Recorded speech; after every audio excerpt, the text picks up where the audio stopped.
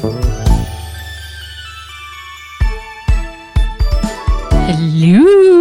everybody, and welcome to a spooky RPG cast. This is RPG cast 561 for the week of October 31st, 2020, and I am your spooktacular host, Anna-Marie Bouveteer.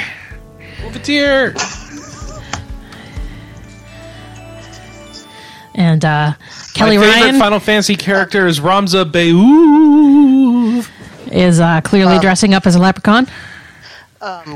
Kelley Ryan, and I'm a part-time witch. Ooh. Jonathan Killer Strangler.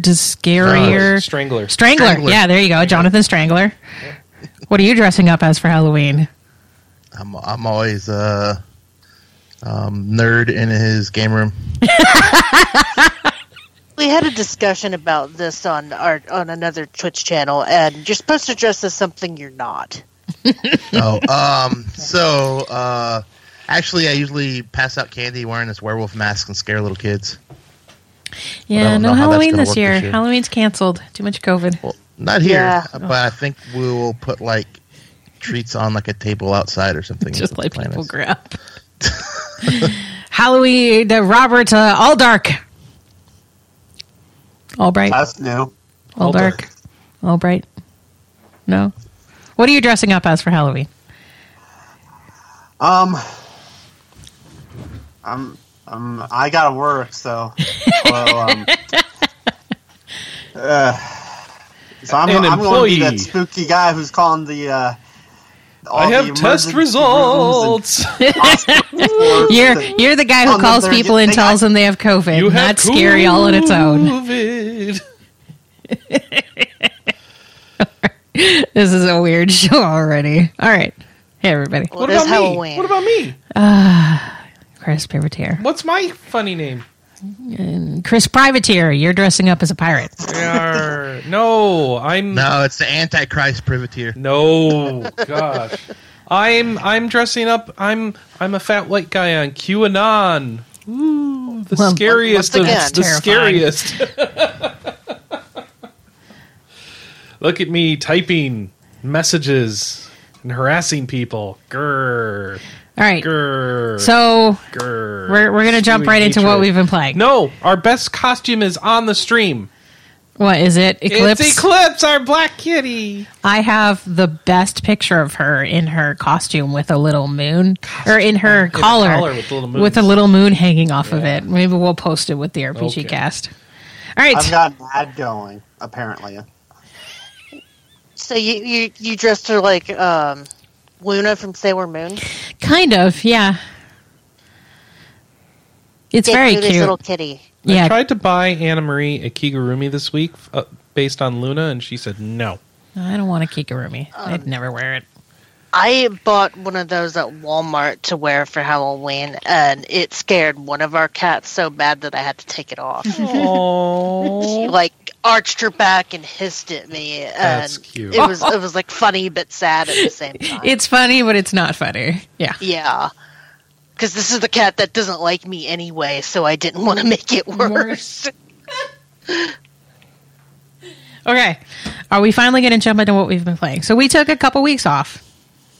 Or we took a week off. It just feels like a Chris and I had a little staycation. Vacation.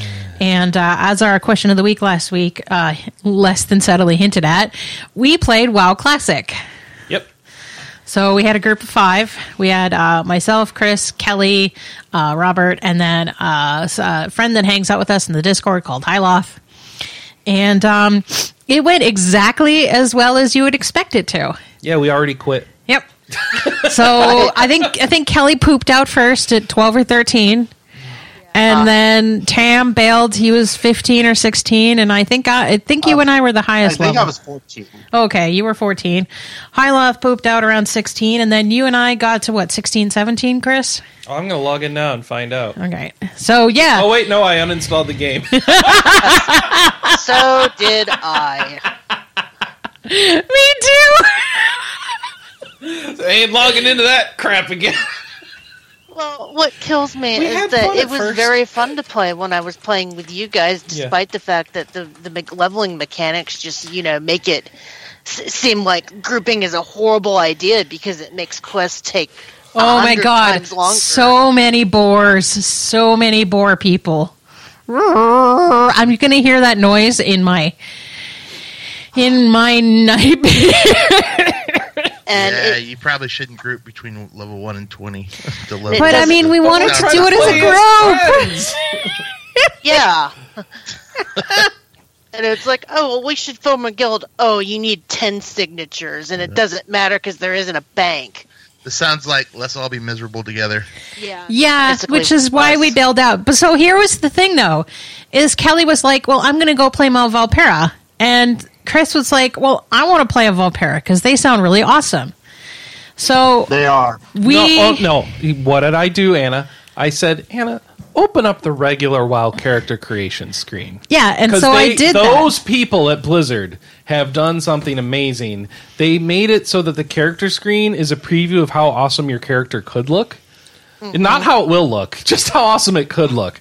And so your character, you choosing classes, and you see them flying around and using abilities, and like, oh, look how cool this is. So I'm like, go click on the Valpera.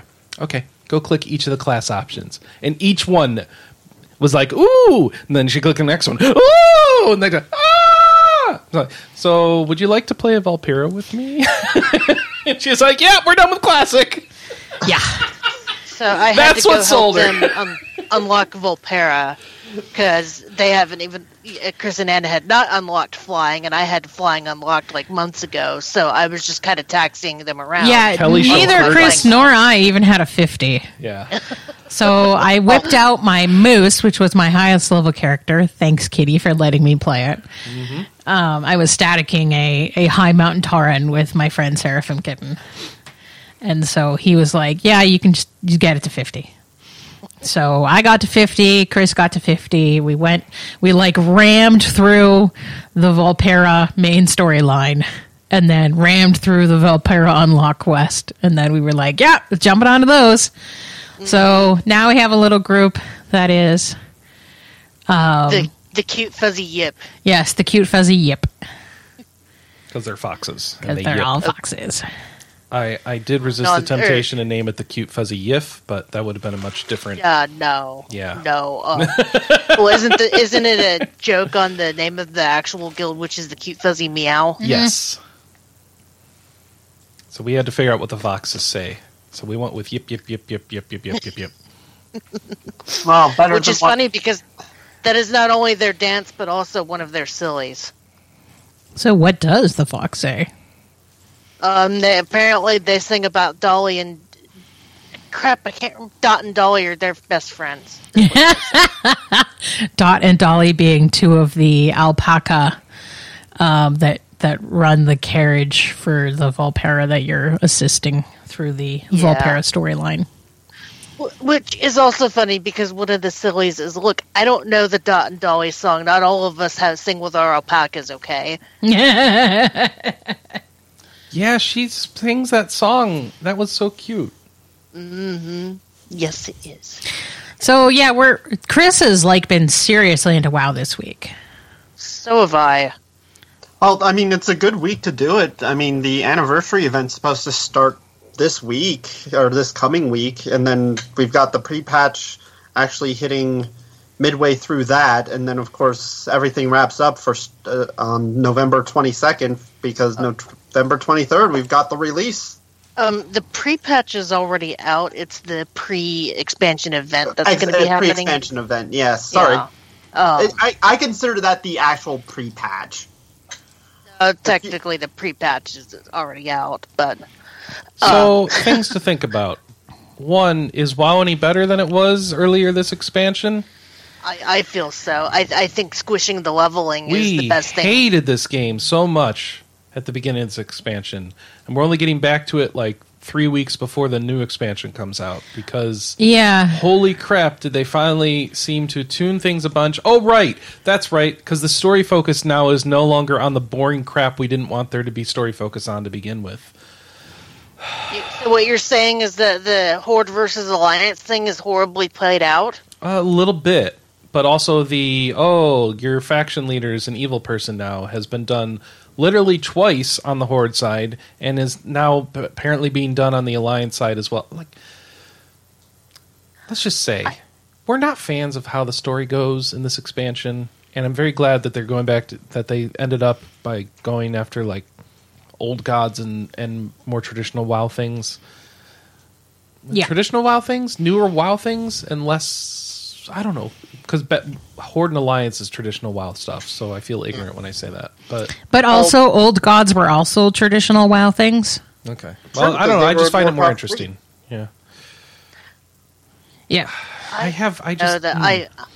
hope that they're coming up with some kind of long con for Sylvanas, because that story is so uninteresting to me. I think we're almost at the point where she maybe needs to die. Also, the questing in Battle for Azeroth is so boring, with one exception, and that's where you're helping out the Fox people.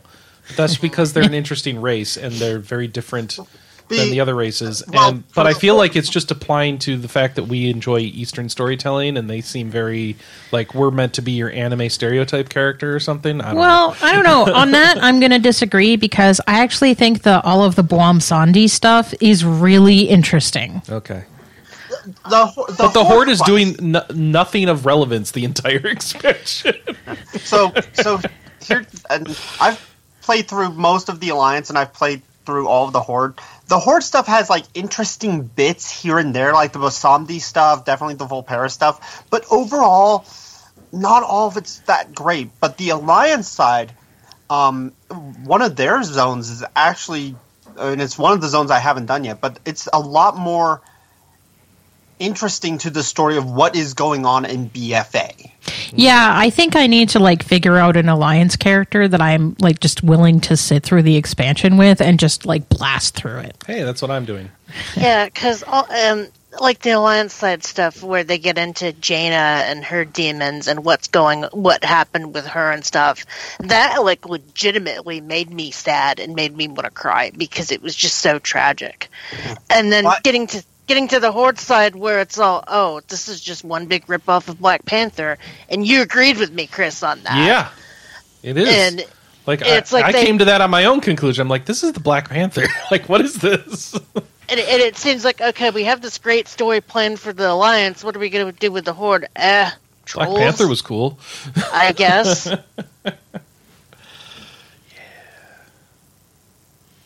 So yeah, definitely a underwhelming expansion, but I am so looking forward to Shadowlands because of the whole afterlife thing, and I don't know if you guys saw that like Mancrick's wife is getting a upgrade in badassness.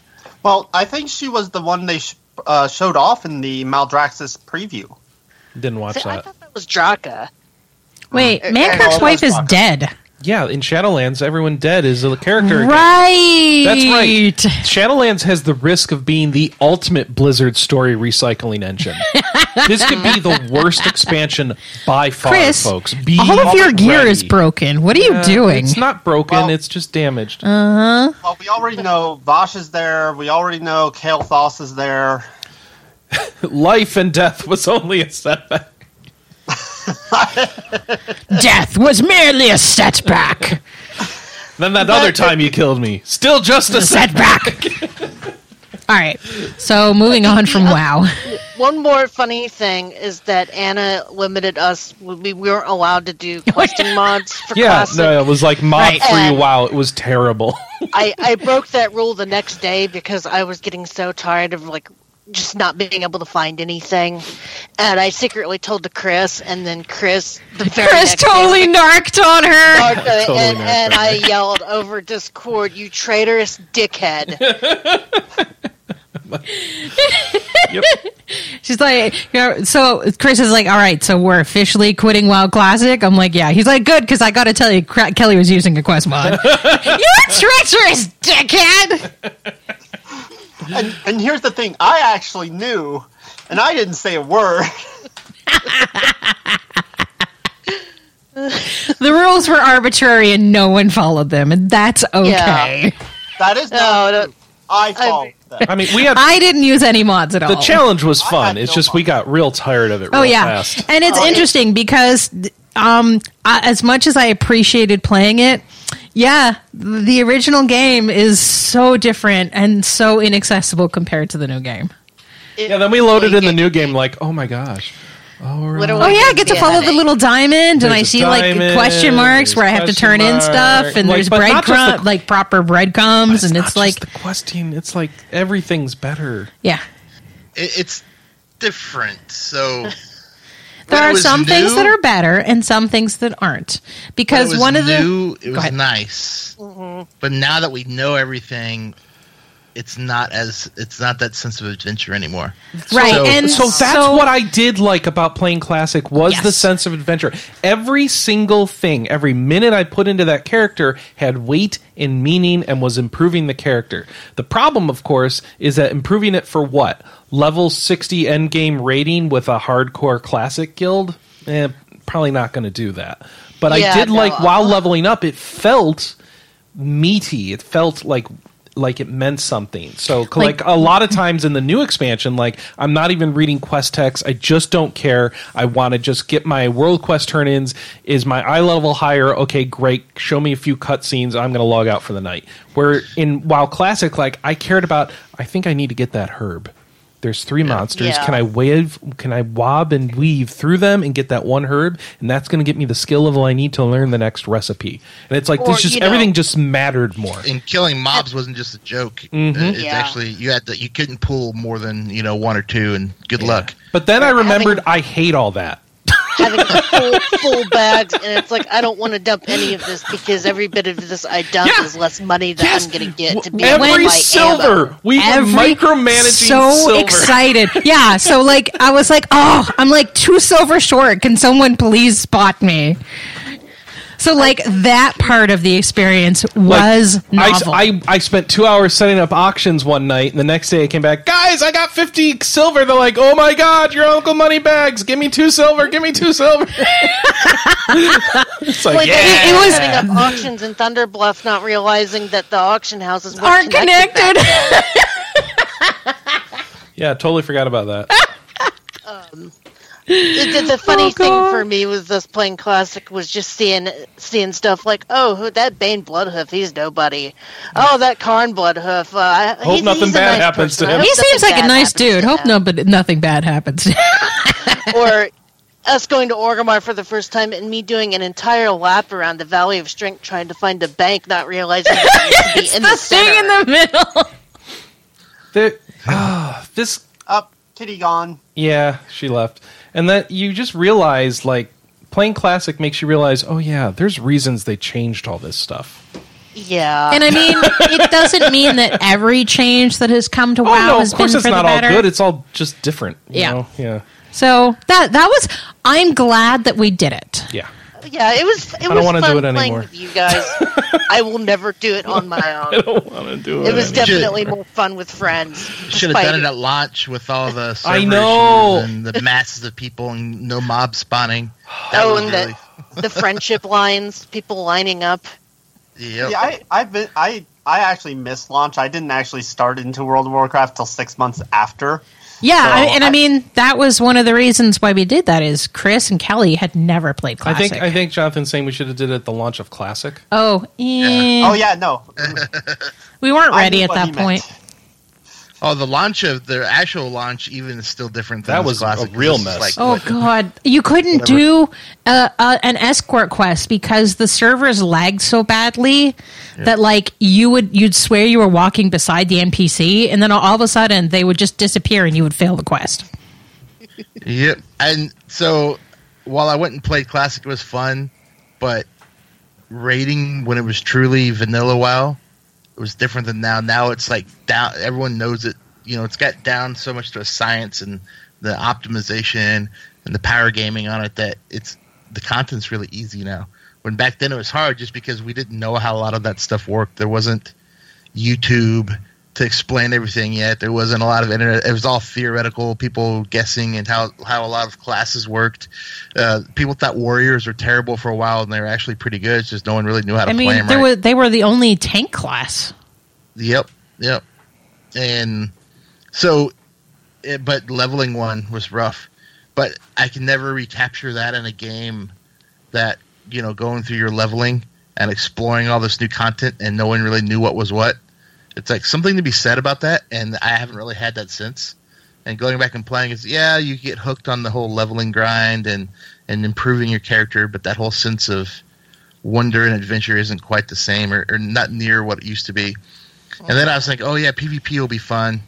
And because I used to love to be able to raid, get that new weapon, and then go hop over in PvP and then kill people with it, right? But PvP is such a try-hard thing in Classic now that everyone's engineering with all their engineering items and pots and everything to make sure they win. Like back in Vanilla, it was like, haha, I made that guy pot. He had to use a potion against me. What a loser.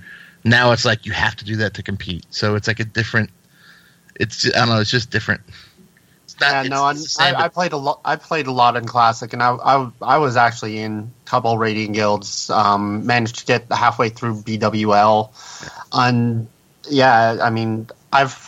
it's definitely like the stories from then about like how hard the fights were and how to do it compared to Classic, where you have reports of people beating Zul'Gurub within a day of it releasing, and that's going back to what you're saying is that we know how the game works now. We know how stats work. We know the ins and outs of the different balancing and how everything plays into each other now.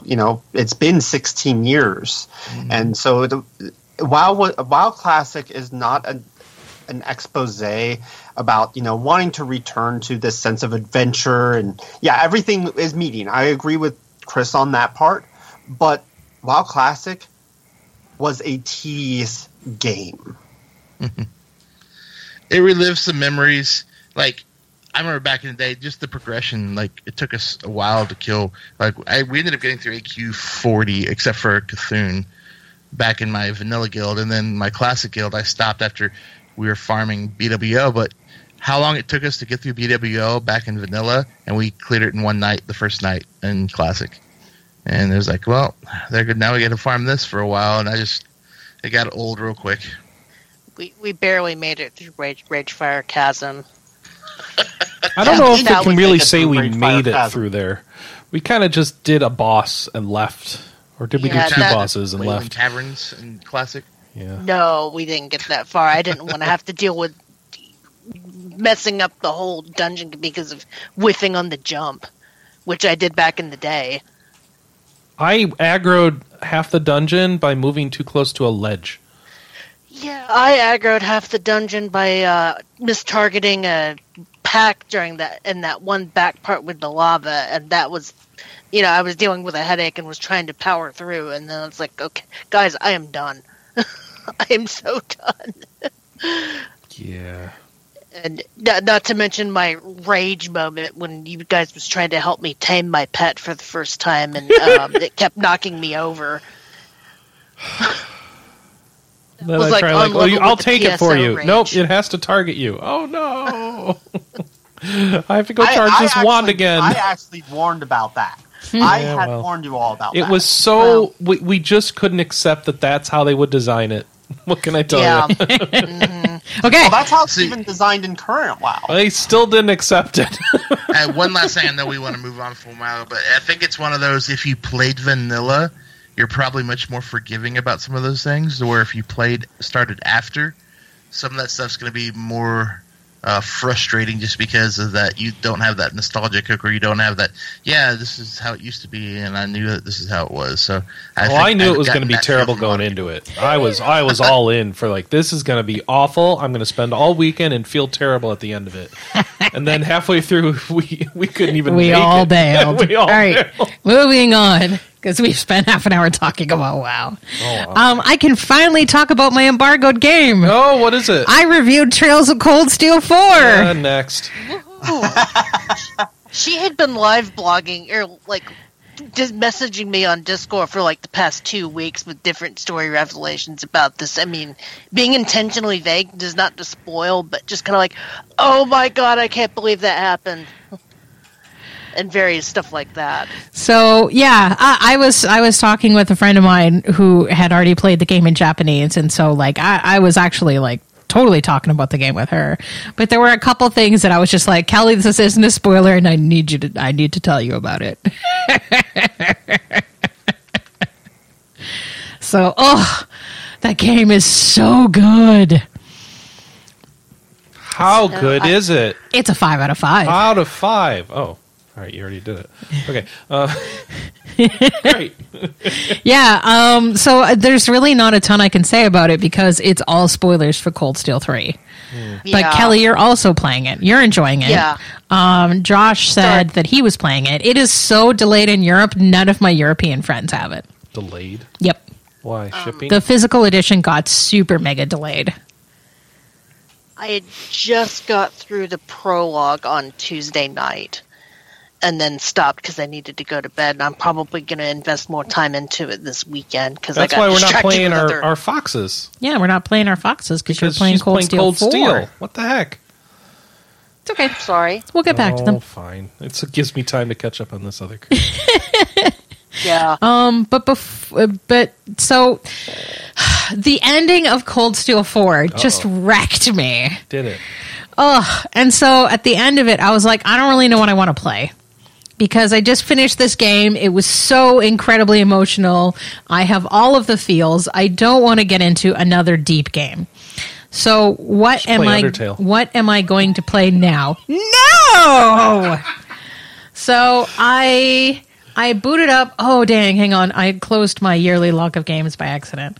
So I booted up this game that I got for like 49 cents or 79 cents or something. It's a Kemco game called Ark Lion Saga. Why?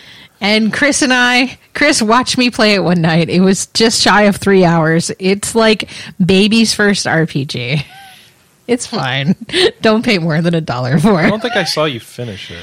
Yeah, you did. And you were like, wait, that's the end? And I'm like, yeah, that's the end. I don't think so. And he was convinced. He's like, you must have to go back and play it a second time. And I Googled it. And I'm like, nope, that's really the end. I don't think I saw that. Okay. Gosh. That makes sense, though. I would believe you if that was actually the case. Wow. So, and then I was like, well, I still don't really want to play a deep game, and I'm still really kind of unsure what I want to play. So I booted up Blossom Tales, and I played through that. Blossom Tales was great. No, I'm saying I'm still on the Kemco game. Yeah, sorry. Blossom Tales is great. It's like a little 2D Zelda-esque game. It's fantastic. Do recommend. I'll have to put that one on my wish list. It's got narration like The Princess Bride. Yeah, it's like, what if Princess Bride and Zelda had a baby together? Ooh, now you're selling it to me. Yeah, no, and it's great. It's like the legend, and it's all like 2D Zelda, like the Legend of the Past. In fact, I feel like they nick a lot of the puzzle sort of apparatuses to them. My one complaint, and I'm air quoting complaint, is it's not really a complaint. There are some things that they overdo. So there are some puzzle mechanics that they reuse repeatedly, and I'm not a fan of that. So that was my only real air quote complaint. And now I was still struggling to figure out what I wanted to play, so I booted up Dragon Quest Builders 2. And that's what I'm playing right now. Sometimes it's fun to go back to something you loved. Yeah, I mean, it's weird because I just don't really replay games. It's like maybe one a year. This year is weird. Not only did I replay 3 Houses, I did Sewer Babies and Blue Lions. But now I'm replaying Dragon Quest Builders 2. It's a weird year for me. And it's a weird year in general. Yeah, and I did Atelier Totally and Atelier Mirror. Again? Yeah, because they're out on Switch. And now all I want to do is buy the Dust Trilogy, but I don't want to buy it full price. Didn't you just buy a game based on trailers we watched? Yeah, so we'll talk about that in the now releasing. Okay. So we'll talk about that later. All right. Jonathan, it's been a while since you've been on. What have you been playing? Probably really old stuff. Lots of things, right? been a while since I've been on the cast, like you said, and I remember last time I was on, I was talking about I was about halfway through Wasteland 3, so this is going to date it a little bit, but I did finally finish that. I really liked it. I enjoyed it a lot. I kind of flew through it, and sometimes that's not common for me to do that with games. That game just called to me. It's really dark humor, the tactics-style gameplay, just the funny little quirks in the dialogue and building up my team. So I really enjoyed that. I'd say the only issues I'd have with it is the difficulty spiking. I think it was harder earlier to mid-game, and as I got my team kind of powerful and got good gear, it kind of tailed off to where I was killing stuff easy. The last fight, to me, it was too easy. It's got a thing where if you kind of alpha strike, there's a chance where if you surprise the enemy, all your guys get a turn to shoot at them. And damage is so much, and armor seems to be so low, and HP, where HP's high, but damage is so high that I could kill off several of their guys early to kind of make the fight not as difficult or consequential. But if I let them get that first crack at me, they would tear up 2 or 3 of my guys real quick. So I think a little bit of balancing as far as how much damage versus armor would probably go a long way in that regard.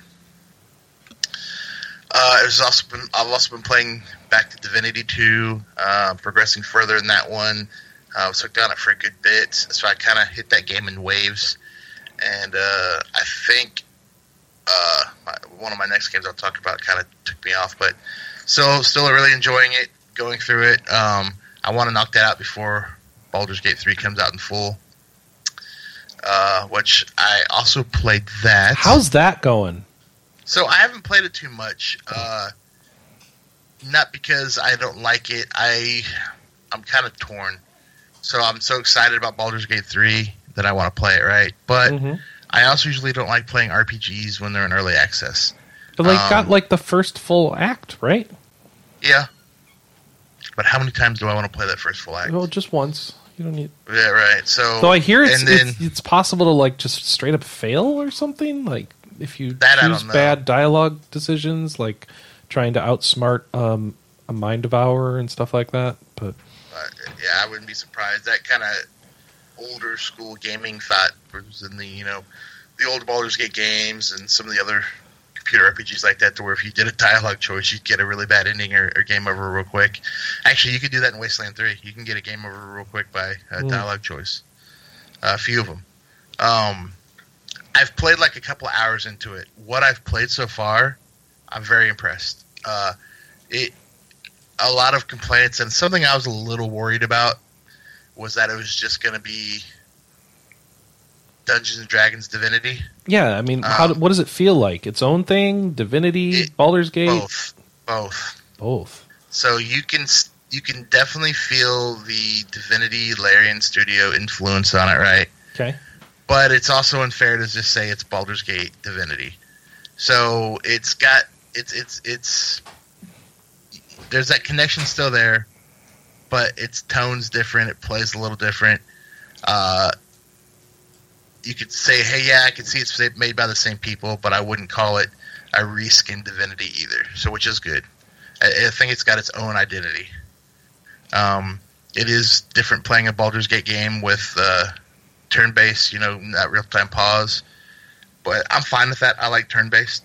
I think and it's more true to actual D&D anyway. So that's fine. I think it looks pretty good. I think the storytelling mechanics so far and the characters and all that, it's very engaging from what I've played. So to me, it has a lot of promise. I obviously am not that far into it. So now they're updating things, adding things, fixing things. Hot fixing, of course, it's early access. It's got bugs. So it's one of those, is it going to be a different experience if I play it now and then in these stages than if I come back and play it later? Or if I wait till the real game comes out and just play the entire thing? If I play this first chapter or act or whatever you want to call it, and then I finish it, will that kill my enthusiasm or drive to play it the entire game when it comes out? Because I've done stuff like that before. I'm done with that game. I'm not going to play it, but more of a, I'm going to try this new thing. I already seen what that has. You know what I mean? So that's why I'm a little wary about getting into early access. Now, early access for like shooting game, like first-person shooters or other online, survival games, stuff like that I've played in the past. I don't mind doing that because it's the narrative and that story isn't really part of it. It's just the action, right? But this, when it's a story like that, I've never really enjoyed RPGs early access. I've tended to avoid them because of that. So this being Baldur's Gate 3 and me being such a fan of the genre and that series has caused me to break that unofficial rule for myself a little bit, but we'll see how much I do, how much more I play until it's really out. But so far, so good. It's got me really excited for it. No complaints thus far. So I'm very excited for this to be like the start of a new thing. Yeah, it's definitely has potential, and I think it's definitely has the potential to be even better than Divinity 2, which is already a great game. Also played Crusader Kings 3. So this is a game, or these kind of games that I love, and it's one of those where I will completely waste a weekend away doing it, and then just drop it like a hat. I guess I'll get so sick, but I'll get sucked in, and then before I know it, it's one of those, of course, one more turn or maybe a couple more years, and then you look and it's like 6 a.m. and I had like a week into this, but then I've been so busy with work that playing during the week isn't really feasible. And then if I haven't played it in like a week or a while, I kind of stop. I was really enjoying it. I think they streamlined a lot of stuff. It's still complex, but it's not as difficult to get into as some CK2 in some ways. Did they find a way to emphasize like the stories more than the plot of what's going on with your character more than they did in the last one? Kinda, I think so. Maybe not. They made it sound like from their trailers, but I wasn't sure how they were going to actually do that. It's a little easier to it's kind of like you pick a specialty like subterfuge. Subterfuge or combat or accounting or I forgot the real word. I'm using the wrong word. I don't think subterfuge is the right word, but I know what you mean. Yeah, spy skills. So once you pick one of those specialties, intrigue. That's it. Yep. You start unlocking some abilities, and those abilities open up a lot of, options in the game. To where if you kind of play whatever that little tree is you just unlocked, and you really focus. So if you do combat, you really just want to wage a lot of war. I think it's a lot easier to get to attack people, wage war, conquer territory. Than it was before, and it's a little more satisfying to do some of that. It's a little more quicker for things to happen. Oh, good, because it took forever. Yep. It's so I was. It may even be a tad easier. I don't know, maybe not, because I started one and I got invaded and killed in like a couple of years, and then I started another one, and now I have this. I ended up being Scotland or one of the Isles, and I've conquered all of the British Isles, parts of Spain, parts of Norway, and I have an actual empire I founded. And then getting in line, like making sure your heir is one of the people voted in every time. So there's a voting system of all your vassals voting for the next king, or the next emperor, sorry. I was a king first, and they voted for that as well. So that's not too difficult. Now, you can't control who your heir is going to be as easily. In that one, or in that fashion, but I was having a lot of fun with it. It takes a lot of the improvements from CK2 and all the expansions, pulls it into one now, maybe missing some content they're going to need to add on later. But I was very impressed. I got sucked right in. It's like riding a bike, and I think it'll be that much more accessible for new players. I wanted to add one last thing I kind of started playing. I'll be real quick, is BattleTech, there's this big modding community for it, and they made Rogue Tech, and it's more like a roguelike experience where you kind of do a career mode, but they've added so many mechs and so many, it's kind of a lot harder. a lot more customization options. And what the cool thing is, this latest, I've kind of avoided doing it so far because I wanted to let them get further along. It's already so vast, but they have this thing called Rogue War. So you get on the map as like a live internet map, a live map connected to the network, and you can join factions in it. And as you do missions, you like increase stuff for your faction, and then as certain factions get more powerful, they take over new star systems. So it's kind of like this online war map that's I must have missed something. Which game is this with star Battletech. systems? Battletech has star systems. Okay. Yeah. I didn't know that. That's how sorry. The books actually go into that quite a bit. Mm-hmm. And that's the main thing. So you have your drop ships that you go from system to system and planets, and you drop your mechs in.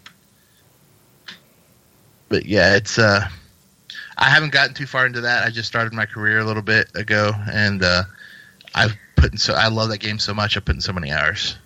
But now I get a new experience. Here I am playing WoW again instead of trying out BattleTech and stuff. What's wrong with me?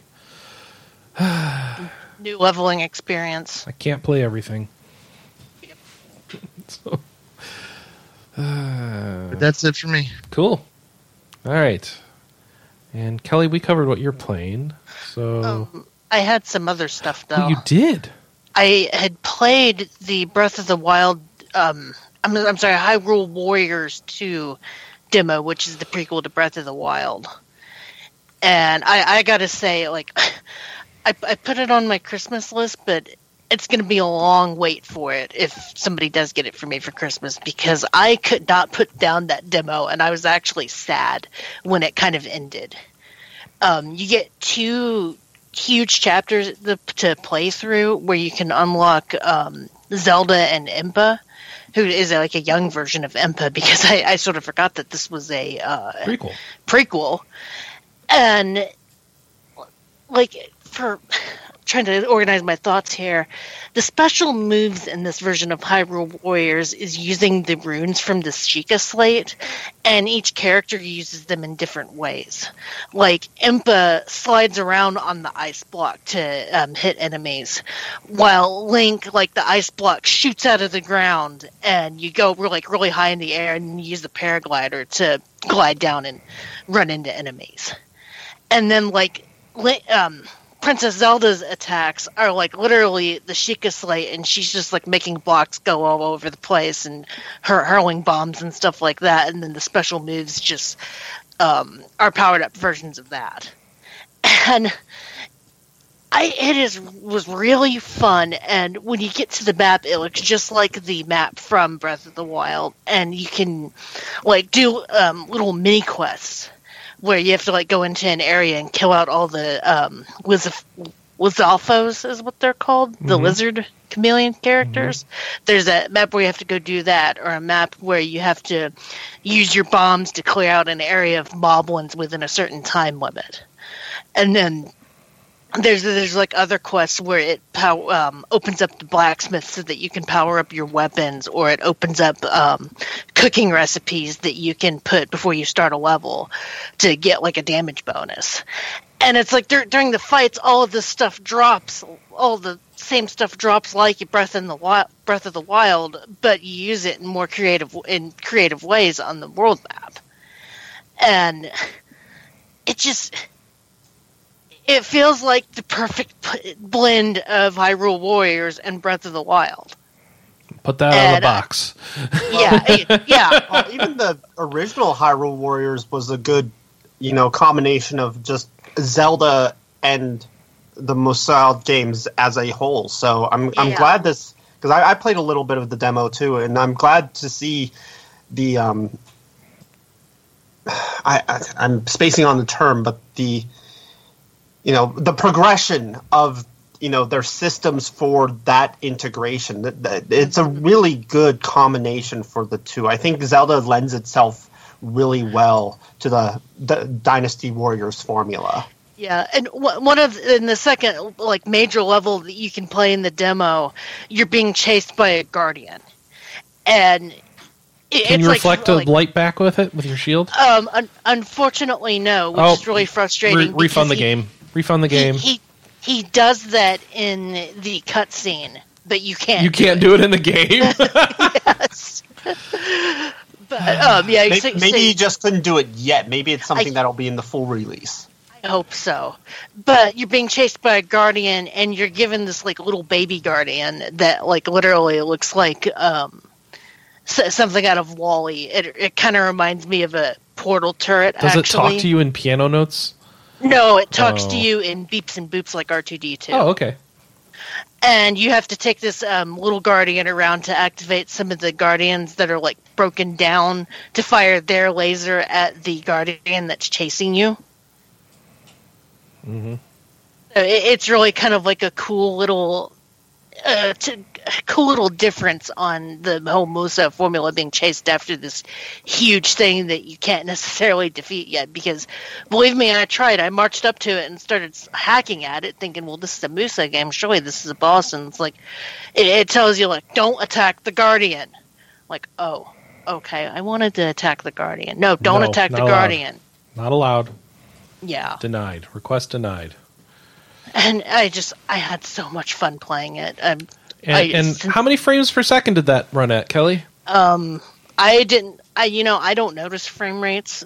Phil from Backtrack was kind of complaining about the frame rate. So you didn't have any problems, though?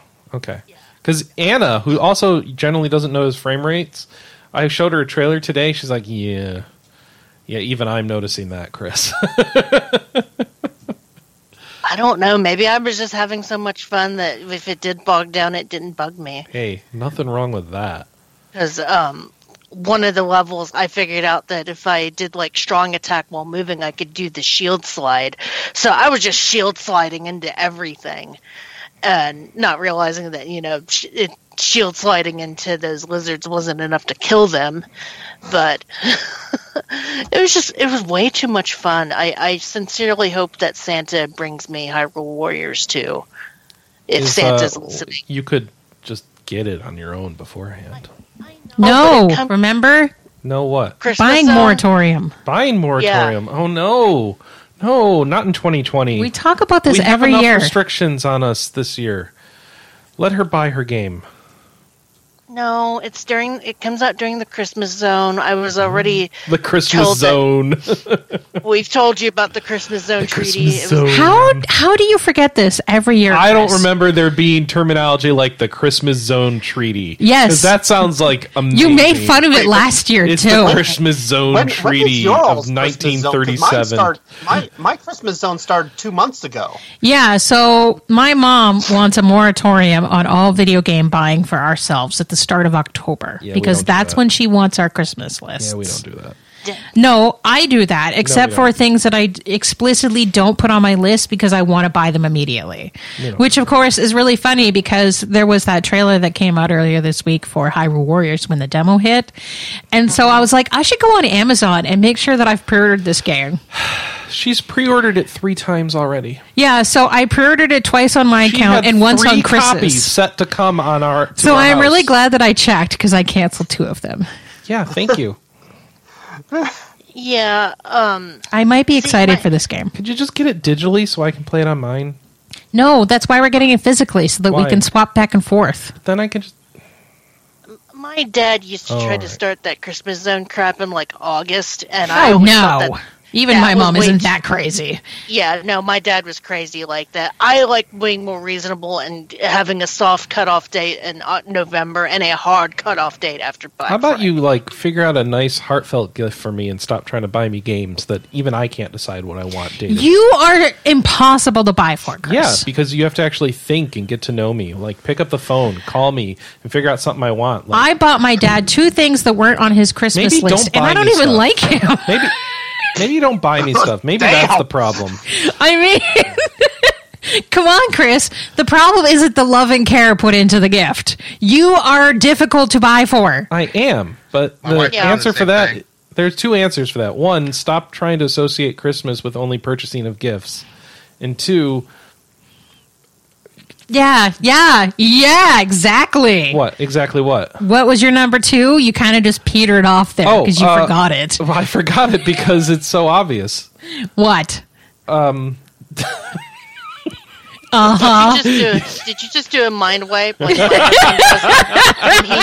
he knows that he's in trouble? No, Chris just got downloaded to Sector 0. I did. The thing is to actually get to know someone and figure out what they want that they don't know they want. And again, the hardest level of gift giving. Again, the kind nobody does nowadays. We just want check boxes on an Amazon gift list. I bought things for 3 of my family members that were not on their list. How many things have you bought for me? None, because you're impossible to buy for. What do you want, Chris? I don't know. I want somebody who loves me to come up with a gift for me that I don't even know that I want. I want somebody to try. That's all I want. I want somebody to try. Can somebody try to love me? No. That's where I'm at. I just want someone to try. I think this is going to be our question of the week. What should we get Chris for Christmas? How do you pick a game for someone that's impossible? Don't buy me a game! How do you pick a present for someone who's impossible to buy for? I don't know. Try be like, hey, Chris's wife, how's he doing for like shaving accessories? He have anything cool there? No. How about I give him this nice boarhead brush and some shaving cream? So here's a perfect example, I think, of what Chris is going for. Chris doesn't know what he's going for. Let's be honest. Exactly. Hold up. So, unfortunately, this goes to the difference of being able to go to a store versus going online. Yeah. Several years ago, I was doing Christmas shopping with my wife at, I want to say it was either JCPenney's or Macy's in one of the malls, and just looking around, and I happened to see a little baseball that was like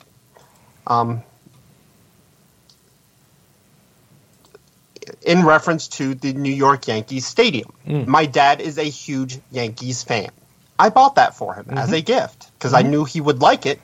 He didn't know about it. It wasn't on a list, but it was definitely something that I know my dad would have appreciated. Yeah. So unfortunately, always ordering stuff online removes that sense of being able to, go into it, removes that ability to be in a store and just happen to see something, just instantly know, oh, that is a perfect gift for X, Y, Z, whoever. And I think that's where this conversation is sort of going. Maybe. That's all fine and dandy, but then you get dads like my dad who was not into sports at all. So nothing like that. That was just an example.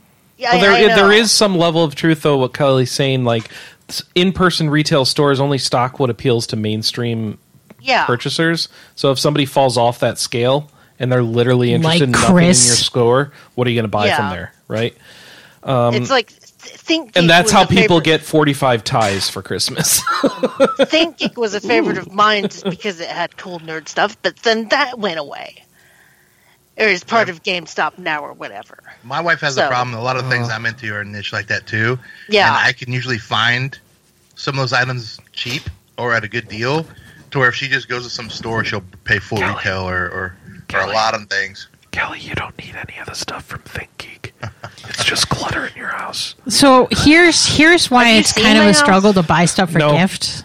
Buy stuff for Chris. Everything he wants is super expensive. Yes, that too. So like things that he wants for Christmas. He wants an Apple Watch. He wants a new video card. I could buy him a case. There's a reasonably priced gift. How about an AMD 5950X processor? Isn't that like wonderful? $3,000? No, the processor isn't. It's like $650. Oh yeah, just totally reasonable, Chris. It's way better. More than the Apple Watch, which is what I started this conversation. Well, and the other problem Chris has lost interest in the Apple Watch anyway. He's already bought it for himself. Yeah. Right. Well, this is why it's hard to buy stuff for Chris. What's the point of getting it unless you get it on release day? That's all I gotta say. If it's not new, Chris, it's not cool. My wife echoes the same exact things about me. She has the same battle. It's like I'm hearing an echo or deja vu here. Is there any games that we haven't talked about yet that people have played? I played a little bit of Part-Time UFO. That's really cute, but also really hard. Yeah, so that was a mobile game that finally came to Switch. It's done by HAL Laboratories. Wasn't that like gyro controlled? How were they expecting people to control that on mobile? You just go left and right, Kelley. I was having a hard enough time controlling that with a controller, much less dealing with I don't remember. I remember at the time being like, "Oh, this isn't too bad." Like I expected this to be hard to control, but it's not. Okay. I don't remember how it works though. I just remember having that thought. Do you, Anna? I didn't play it. Oh, I thought you tried it. Mm-mm. Okay, all right. But that game is so cute and so hard. And it ramps up in difficulty pretty fast because I was trying to 3-star all of the levels and then got to this level where you have to stack a totem in a specific way. And I don't see how you can do that in the allotted time because just the slightest bit of nudge just makes the totem just crumble to the ground. But the game is so cute because there's also a lot of background stuff going on, as you're... there's a lady in the background that's crying because she's knocked over the totem, and as you stack it, she gets happier and happier. But then if you accidentally knock it over, she just has a complete meltdown. The cheerleader level also has a pervert that's taking photos, and you can pick him up and move him. Which I don't think that doesn't tie into the bonus objective, I don't think, but who knows if there's secret levels or something where that stuff ties into. And also, I think Box Boy is in the background of some of the levels. Yes, there were a bunch of people who were pointing that out. Yeah. There's also a Kirby level at some point that I haven't gotten to. And yeah, that game is cute, and it's going to be kind of my nighttime chill out sort of game. But yeah, that's all I've been playing. All right. Anybody else? I've been playing the video game roulette of my. Excuse me. Sorry, toddler meltdown. The video game roulette that is my collection. So I beat Criminal Girls with the PC port as far as the base game. I'm now in the post game doing grinding. I restarted my save in Hollow Knight because I got thoroughly stuck late into the areas without some stuff I needed, and just so I was restart. Overwatch is putting on their Halloween event, so I've been messing with that, and I've been playing more mobile gacha games than you can shake a stick at. Which I found 2 of the mobile gacha games are the same game, but one has tutorials and graphic menus, whereas the other one is a little more basic and loads faster. So that was an interesting find, seeing 2 games that were based literally the exact same game with 2 different names with those differences.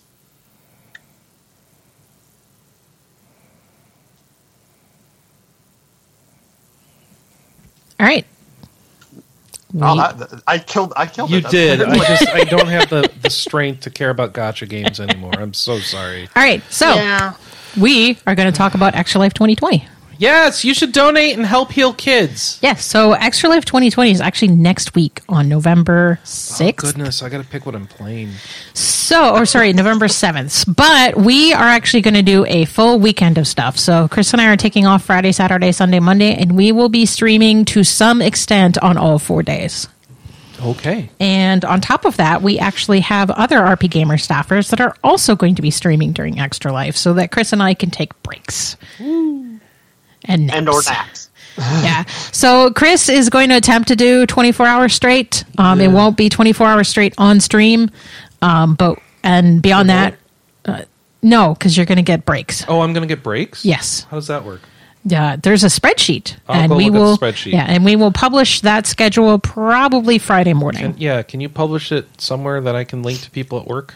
Because they sponsored me and they want to know when they can watch me. Yes. So there will be some streaming on Thursday, probably 24 hours on Saturday. Probably by the time Chris is going to bed Sunday morning, I will be awake and will tap into stream. Why is the TV so bright? I will probably I will probably go to bed early Saturday night so that I can get up earlier Sunday morning and spell him. Because those last 2 hours are never good for him. Spell me? Yes. Like tap you out. CHRIS? No, as in take over for you. Give you a spell of rest. Okay. So I will maybe. Yeah, is that Canadian? Yeah. Are you going to cover me in? Are you going to cover me in maple syrup? Back as a spell back. Are you going to put syrup on me? No. Pour some syrup on me. No, Chris. No? This is a weird fantasy, and we probably shouldn't be discussing this on the podcast. I'm going to need a shower if you put maple syrup on me. That's your favorite song, Kelley? Pour some sugar on me? Yeah, favorite song. I thought you were into hard, like, metal rock. No, well, it started with Def Leppard. Okay. I don't know. It's like the 80s divorcee anthem. Every, I thought 50-year-old divorced woman gets on the stage and dances when that song gets played at somewhere. Yeah. And now I feel embarrassed, but... All right. So, yes, if you go to extra-life... .org/team/RPGamer. Just search for Chris Privateer and donate all your Or money. RP Gamer will take you to the team page. Oh, all right. And we have multiple people participating in our team this year. I think there's 4. 4 now? Sweet. Did Noodle join or something? Noodle is on a different team because she didn't think that we were going to be doing Extra Life this year. We took too long. That's all right. Yeah. So donate to her if you want. You can find Sarah McGar. Yep. Who's on our team? Let's find out. I'm looking at the RP Gamer team page. Oh, Robert Albright, Ryan Radcliffe is the 4th person. So it's me, you, Robert, who's right here on this podcast with us. Say hi. Hello. And then Ryan Radcliffe, who's been on this podcast. Yeah, he's Scar. Scar, yes. Where are the team participants? Oh, yeah, here we go. Roster.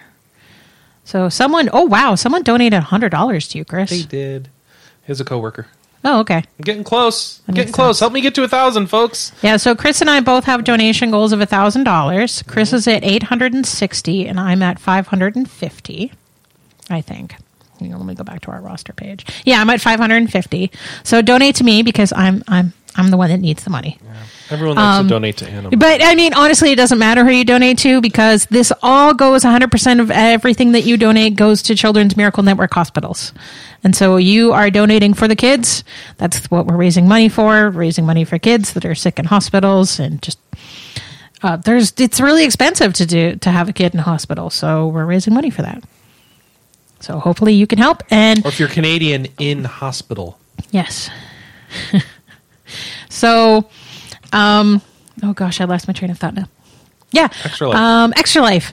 If you can't donate, we look for updates? That is 100% fine. Where are you going to post the updated schedule? Hey, how about I finish what I'm saying? Okay. If you cannot donate monetarily, there is still lots of ways that you can help support it. Number one, tweet, Facebook, link people to it. Come show up to the streams particularly on Saturday, November 7th. Just being part of our community and help spreading the awareness of what Extra Life is and that we're taking donations is incredibly helpful. And just show up. That's pretty easy, right? Sorry, now what were you saying, Chris? Oh, where to find information. 99% of the information on this is going to be done on our Twitter, which is at RPGamer. We'll probably do some to our Facebook and some to our Facebook group, which is RP Gamers. You can find our Facebook group by going to the RP Gamer Facebook page and then requesting to join.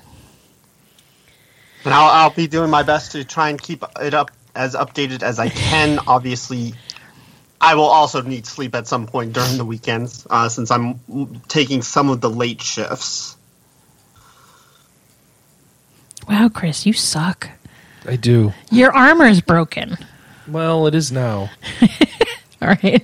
If you're wondering what we're talking about, Chris is playing World of Warcraft while we're recording the podcast. It looks more like one of my Dark Soul runs. You can join us at 9 Pacific, noon Eastern every Saturday morning, particularly next week, where we stream at twitch.tv/RPGamer.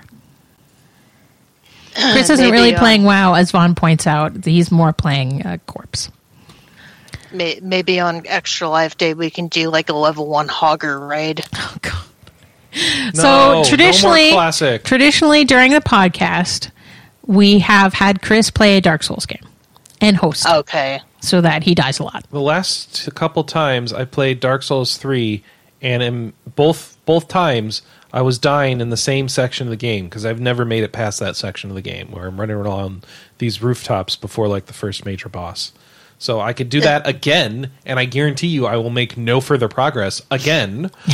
Or we can do something else, but I don't know what that something else would be. I had a couple people suggest that. Isn't that Blighttown? Huh? Or am I thinking of something? No, you're thinking of regular Dark Souls. This is Dark Souls 3. Oh. You could play Bloodborne.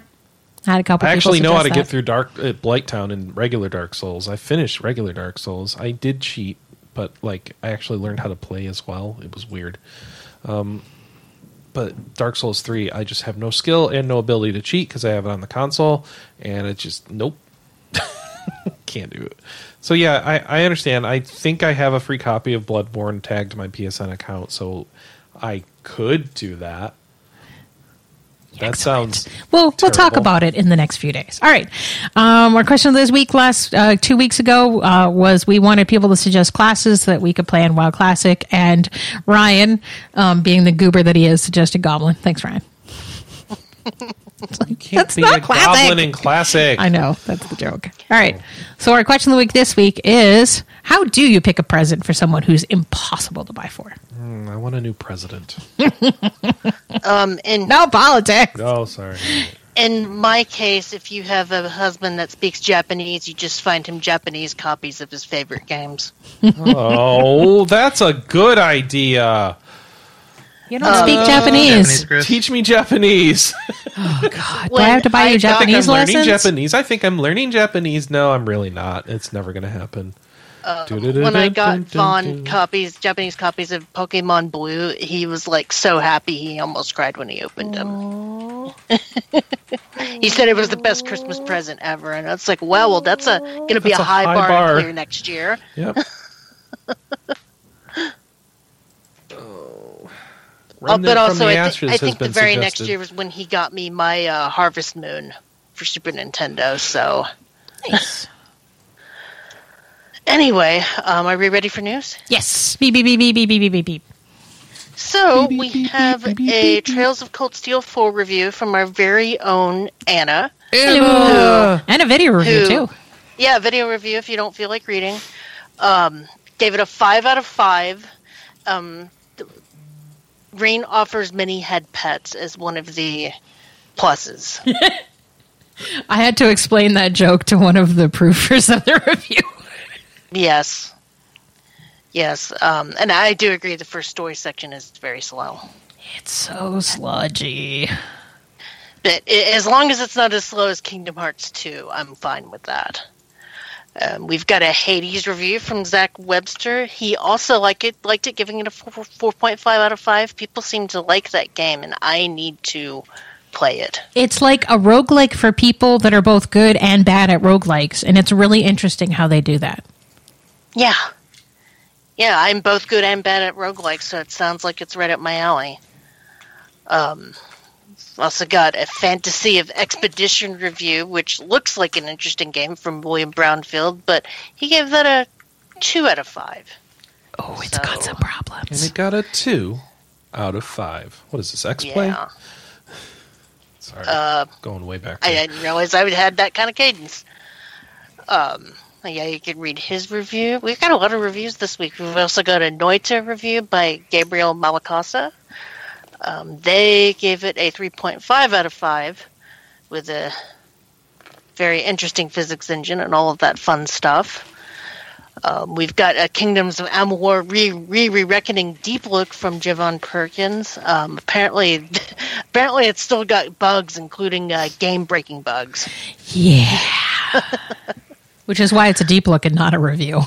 Yeah, I can see that. I never played Kingdoms of Amalur. I was curious about the re-release, but now not so much. You can see Javon Perkins' impression on the site. We got a Dragon Quest Tact impression from our very own Matt Mason, aka Platty M, who is the Dragon Quest guru. You can check that out. He says that it's very much like the Dragon Quest Wars title, which was on the DSi, and I played, and yeah, it wasn't very good. But this mobile RPG has a lot more promise coming to it, so you can find out his impressions on that. We've got a Pokemon Shield Isle of Armor DLC impression from Robert Sinclair, which butts right up against the Ice Crown Tundra, the Crown Tundra expansion that released last week. Go check that out. We've got a special feature, Why Did You Date Me? Dragon Quest V edition by Sam Watcher, where we talk about each of the waifus in Dragon Quest V. You got Team Bianca, Team Deborah, and Team Nera. I'm personally Team Bianca. I think I might have gotten to the point where I had to choose a waifu and build out of that game. Was that your 5-hour rule for that one? No, because it takes a lot longer than 5 hours to get there. Okay. Which that's kind of a shame because that game actually really picks up after you got married, which is not a ringing endorsement, but still kind of fun. We've also got an adventure corner with Alex Fuller with Robotics Notes Dash.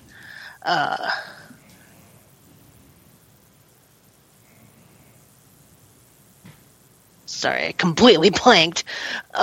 That's the Steins Gate follow-up, right? Yes. Yeah. The Dash one is like the sort of smaller game that comes with Robotics Note. Oh. Okay. So it's also a visual novel, and it does come after Steins Gate. But it is not the main game. They did this with the Steins Gate release on Switch as well. And then finally, for our editorial content, we've got Yakuza Like a Dragon localization interview with Scott Strichart from Alex Fuller, talking to the localization producer, talking about the changes for the series and what it took to get this game localized. Very interesting interview. You can go check that out. And that is all of the editorial content. Now we've got news. Monster Sanctuary is launching for PC and consoles in December. This is a Metroidvania-style side-scrolling exploration game combined with Pokemon.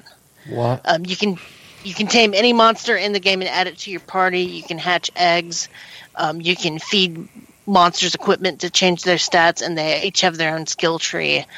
And yeah, this game looks very interesting. It's been on Steam Early Access since September of 2019 and is going to be available digitally on PlayStation 4, Xbox One, and Switch, and PC for $20. And I'm probably going to check this game out because it looks very interesting. I don't know if you guys have seen the trailer for it or not. Not I. Unfortunately, I've really gotten past the whole monster collecting thing. I do find it interesting, but I just have too much on my plate anymore for something that level. I am always curious about non-Pokemon monster collecting stuff and how they approach it.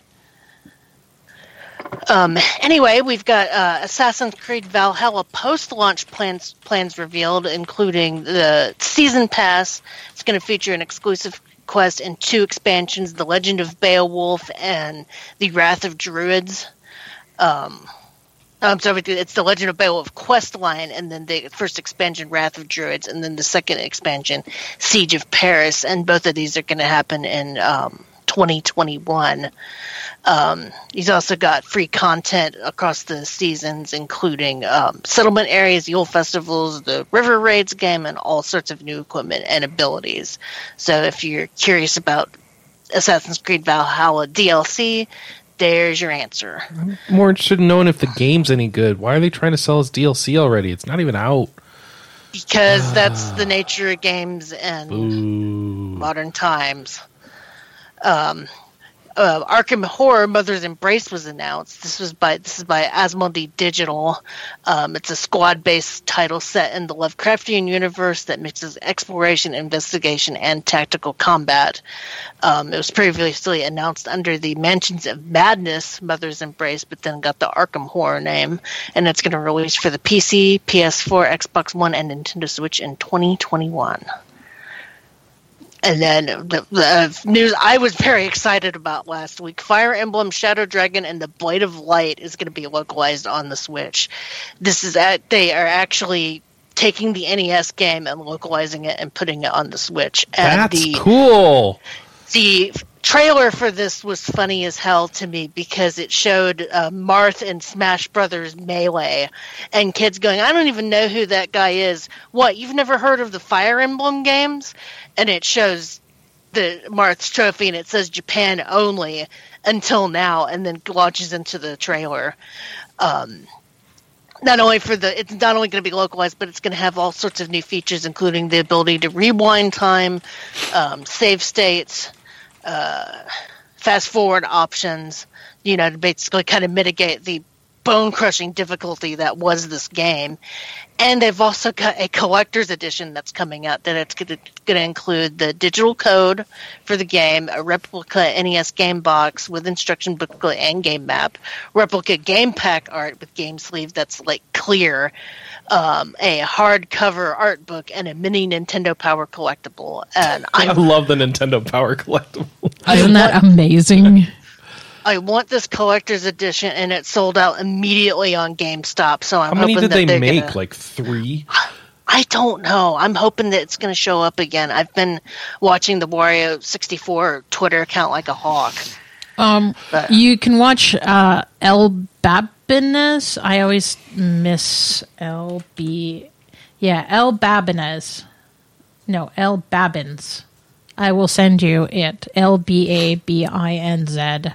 He normally focuses on mostly Canadian stuff, but he'll do big American stuff as well. Yeah, I was on my work PC when this went live, and then was in the middle of something. I was like, "Oh, I have plenty of time." Quick switch over to my home PC. I was like, "Oh, sold out." Yeah, I'm so mad. Anyway, moving on. Speaking of physical releases, we've got a Magical High School Girl physical release announced. This is for a game that is about a magical high school girl who's lost in a magical world with just her magical abilities to protect her. The physical edition of this is going to include the standard edition of the Magical High School Girl game for Nintendo Switch with reversible cover, collector's box with the magnetic latch, hardcover art book, acrylic standee, back to school package, which I have no idea what that is, a sticker sheet, and a reversible poster. Oh, the back to school package has like your school ID and handbook.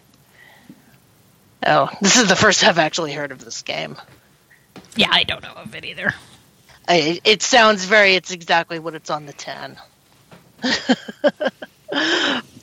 We've also got a sequel to My Time at Porsche announced. This is called My Time at Sandrock and has a Kickstarter campaign underway. It's going to be released for PC, PS4, PS5, Xbox One, Xbox Series X, and Nintendo Switch in 2022. The Kickstarter campaign is aiming to raise $100,000. I'm a little annoyed at this because My Time at Porsche on Switch still isn't super playable. It's still got a lot of problems. Yeah, and so it's like they're already moving on to another game, and they kind of haven't finished the one they already have out. Yeah, who knows? Maybe they were trying to fix it so much, it's like, let's just release a new game. They added time rewinding to the Fire Emblem game. I'm still on the Fire Emblem game, sorry. I said that! Okay, sorry. Yeah, it's like the old game, except they added in they added baby mode. They added in time rewinding and quick save, quick load. Oh. Yeah, I said all of that, Chris. Is it got permadeath? Yes. You don't use all that? Yeah. Yes. That's why they put in save states and rewinding. Yeah. Chris. In a game at this point, you probably couldn't even recruit enough people to finish the game if you let them die. Ugh. Oh, and one note to all you people that are all physical only or no buy. I imagine that Nintendo's going to look at this localization and see if it does well and maybe localize other stuck in Japan Nintendo games. It's already sold out physically, Kelly. What more do you want from them? It's going to be $7.99 digitally, and it's $5 if you pre-order it. So, and the collector's edition is $50. So no, I mean, it's sold out physically. So the physical or no buy folks. That doesn't mean that everybody who is no physical no buy got an opportunity to buy it. Sure. But also, it doesn't even come with a card. It just had a code for the digital download. Oh, wait, I thought it has a cartridge. Yeah, a NES replica cartridge. But you can't use it? No, it's a replica. Yeah. Oh, come on! The technology to do this exists quite easily. Yeah, and I can imagine that if they actually like flashed a ROM to that, it would increase the cost of that by another $50.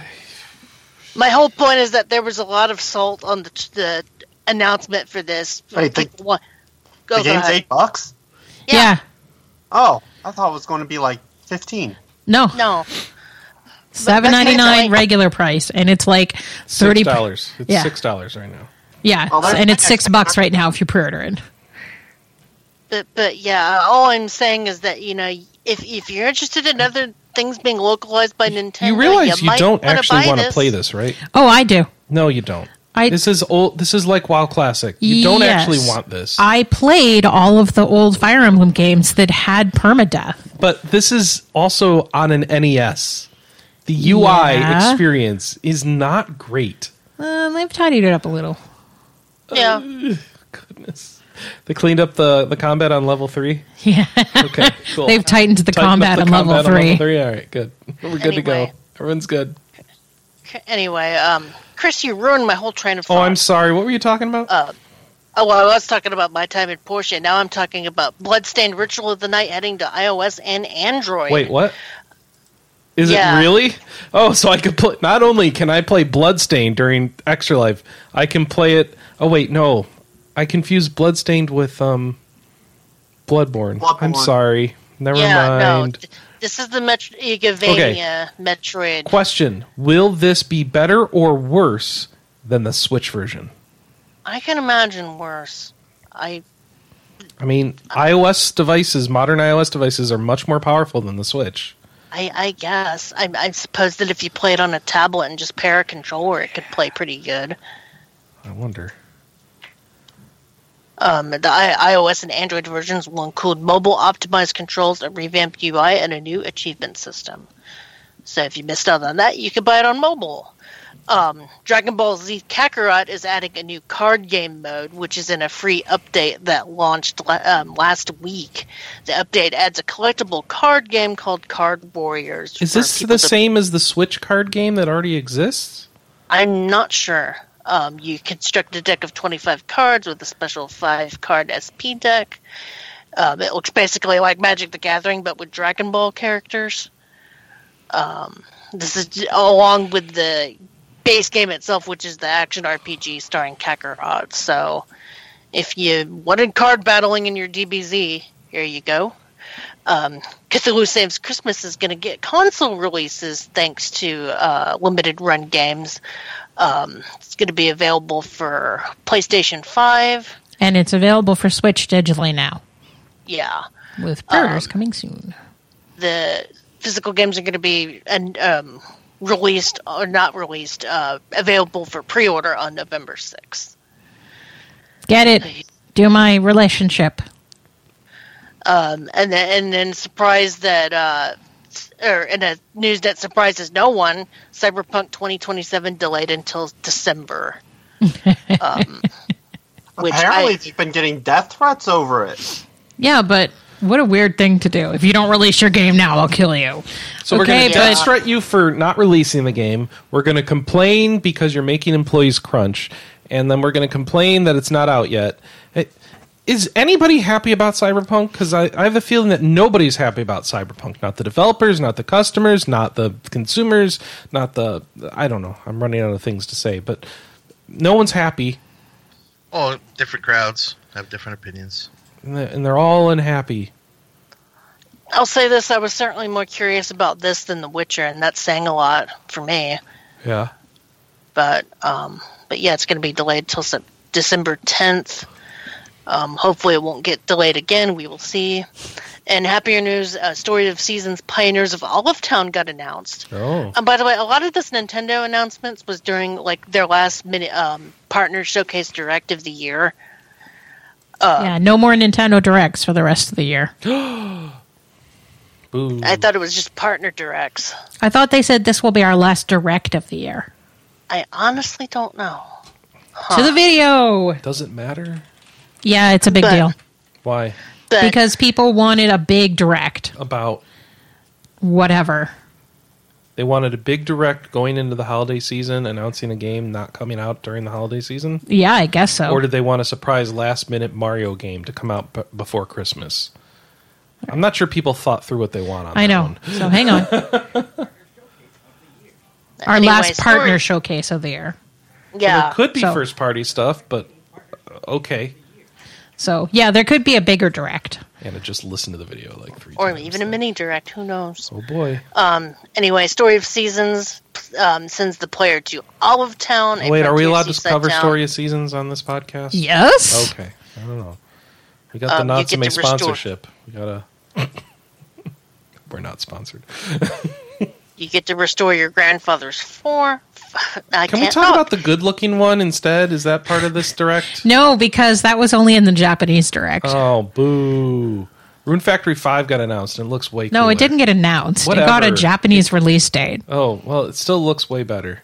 Sure. Okay, anyway, Story Seasons, Friends of Bubble Cows. The cows have bells on their tail. They're really cute. And you shave an alpaca. And then you can chop trees in a totally innovative way that no Harvest Moon-like game has ever done before.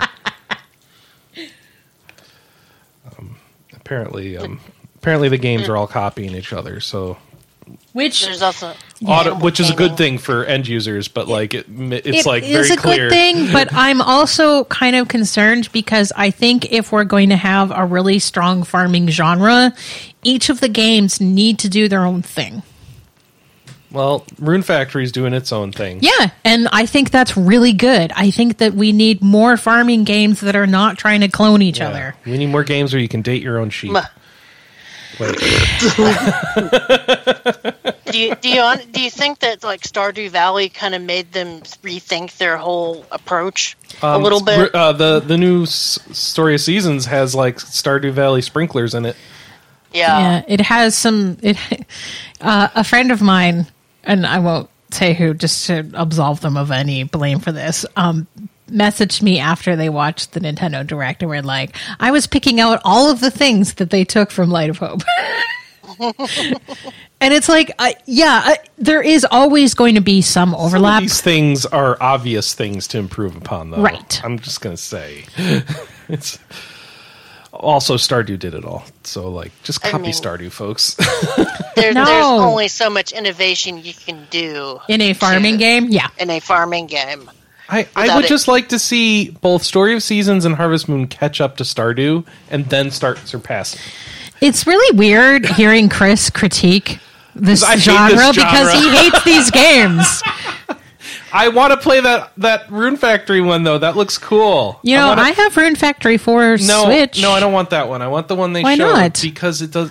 I've tried 3, and it's not that interesting to me. Yeah, 4 is not that different. It is, but okay. I don't get to date animal people in 4. You actually do. Oh, okay. There's a horse guy. Oh, right. And a butterfly girl. Right. And a puppeteer. Right, you are the animal person in 3. Is that how it is? Like, I just like that weirdness. You can date a dragon. Like, I'm going to beat you up and then go out with you. Like, what is going on in these games? Anyway, like, what is why are farming games about dating anyway? Can someone explain that to me? Wada-san. Okay. I mean, that's kind of the answer. Mm-hmm. Oh yeah, the 4th guy is a fox. No. So forget your foxy guy. What about the Rune Factory 5 that looked interesting?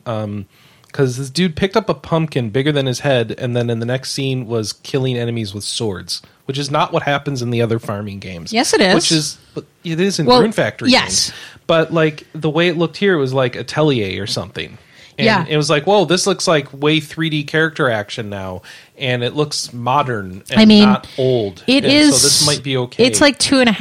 Mm-hmm. No, it was 3D. That was full 3D. No. In Rune Factory 4, it's 2.5D. Okay.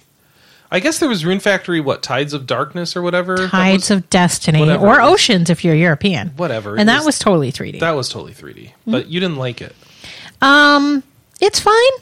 Yeah. It's weird because of the way that the story works. It's fine. It was also a very slow burn. Yeah, it's one of those games that if I think I 5-hour rolled it. It was before I worked at Natsume, so I felt no particular need to play it. I mean, the thing that depresses me is like one of the best Rune Factory games, or at least the one that has one of the better stories, is Rune Factory Frontiers, which was published by Xseed, but it's really buggy. It's like this really awesome localization, and the gameplay is just. Yep. So I want farming games that aren't buggy and have good stories. I don't think Stardew Valley. I don't think, other than Stardew Valley, anyone has the amount of time to do that level of work on this farming game. But I still hope. If Natsume really started hiring some folks, like a lot of folks. Yeah, at least they aren't buggy. Get the Call of Duty QAers when they're not busy. What? I don't know. I'm trying to think of people who can contract QA for Harvest these. Moon games aren't buggy. Harvest Moon games aren't buggy? No. Okay. Well, never mind then. I thought that's what you wanted. wanted. I honestly thought it kind of peaked at Friends of Mineral Town for me, but... That's fine. Wait a second. I played that 3D one you guys put out. That was buggy as all get out. What? The Minecrafty looking one.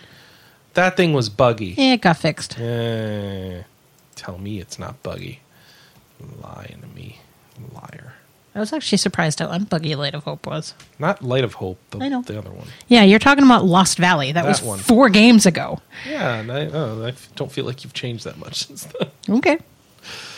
Oh, why am I doing this? I'm sorry. What's going on? Speaking of games that really needed sequels, and I'm being 100% serious, Bravely Default 2 is set to launch in February, and apparently they took a lot of the feedback from the demo to heart, and it's going to add difficulty sliders and like different control things. Yeah, so what they did is after the release date got announced, they put out a video, like a 6 or 7 minute video that was like, all right, guys, here's how your feedback broke down. You really liked the music, you liked the world, you liked the characters, you didn't like the combat or the difficulty, and it was great because there was like, what was the thing you liked the most? And 22% of people said nothing. I think they said they liked the battle system, but they didn't like the difficulty or the way that the presentation was during the battle so like they're... I don't know, we were watching the Didn't they Japanese state, version. Though, originally that the demo's difficulty was going to be higher Yes. than They did, but game's still release. people didn't like it. But also, it was really freaking It was hard. really hard. It was really freaking hard. I played it. Like, there was one comment in the feedback that was like, even a goblin could kill me. Yeah. And like that was 100% true. They tuned, and I get why they did the difficulty that way, but they tuned it too high. Mm-hmm. So anyway, they're really adding was casual too mode. high. So that's all you need to know. They're going to have a casual mode. Anna can play the game now. Yay! Oh, because my favorite thing about Bravely Default was like being able to slide the difficulty and being able to turn off encounters, because once you leveled to 99, there was no reason for encounters. Did whatsoever. they say that Except those for things money. are going to be slidable and selectable during the game, or is it a choice up front? No, so Bravely Second had sliders for like how much the encounter rate you wanted, all the way down to 0. And I think all the way up to 200%. Yeah, I know. I'm wondering if this game will do the same or not. I assume since they put it in the last game, it will be in this game, although they have not explicitly said either way. All they Is did that a was better show answer screen for you? where you could choose difficulty, and I'm a little concerned that they didn't say it'll work the same as it worked in the last games. Well, you looked at that screen in Japanese. Yeah, you're right. But they have a release date now. It's going to be released worldwide on February 26, 2021. Oh. And boy, the first quarter of the year is going to be packed. No, half those things will be delayed. You know how this works. It just looks that way now. But most of the games that are scheduled in January, February, March are things that were pushed out of this year. Let me explain to you what's going to happen.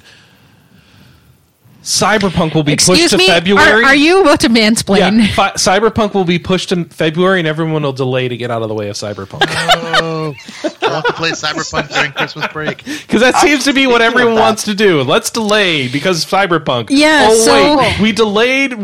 Cyberpunk has already slipped past our original release date twice now. We could have released. Oh no! Now So what Chris is slyly trying to reference is Path of Exiles. Basically, literally put out an announcement that said, now. "Hey, we were supposed to release on December 4th, and that's now a day after Cyberpunk 2077 is coming out, so we're pushing into January. And they haven't even given a specific date this time. But yeah, you're right. I think this is the second time that they've pushed for Cyberpunk. They had to push for other reasons, at least, if not for Cyberpunk. But yeah, I don't know, man. I feel like it's becoming a bit of a meme to delay your game because of Cyberpunk. Well, Path of Exile, Riker did a video about this because he follows that genre. Hey, everybody, this is Riker. Sorry, I love his intros. I love his intros.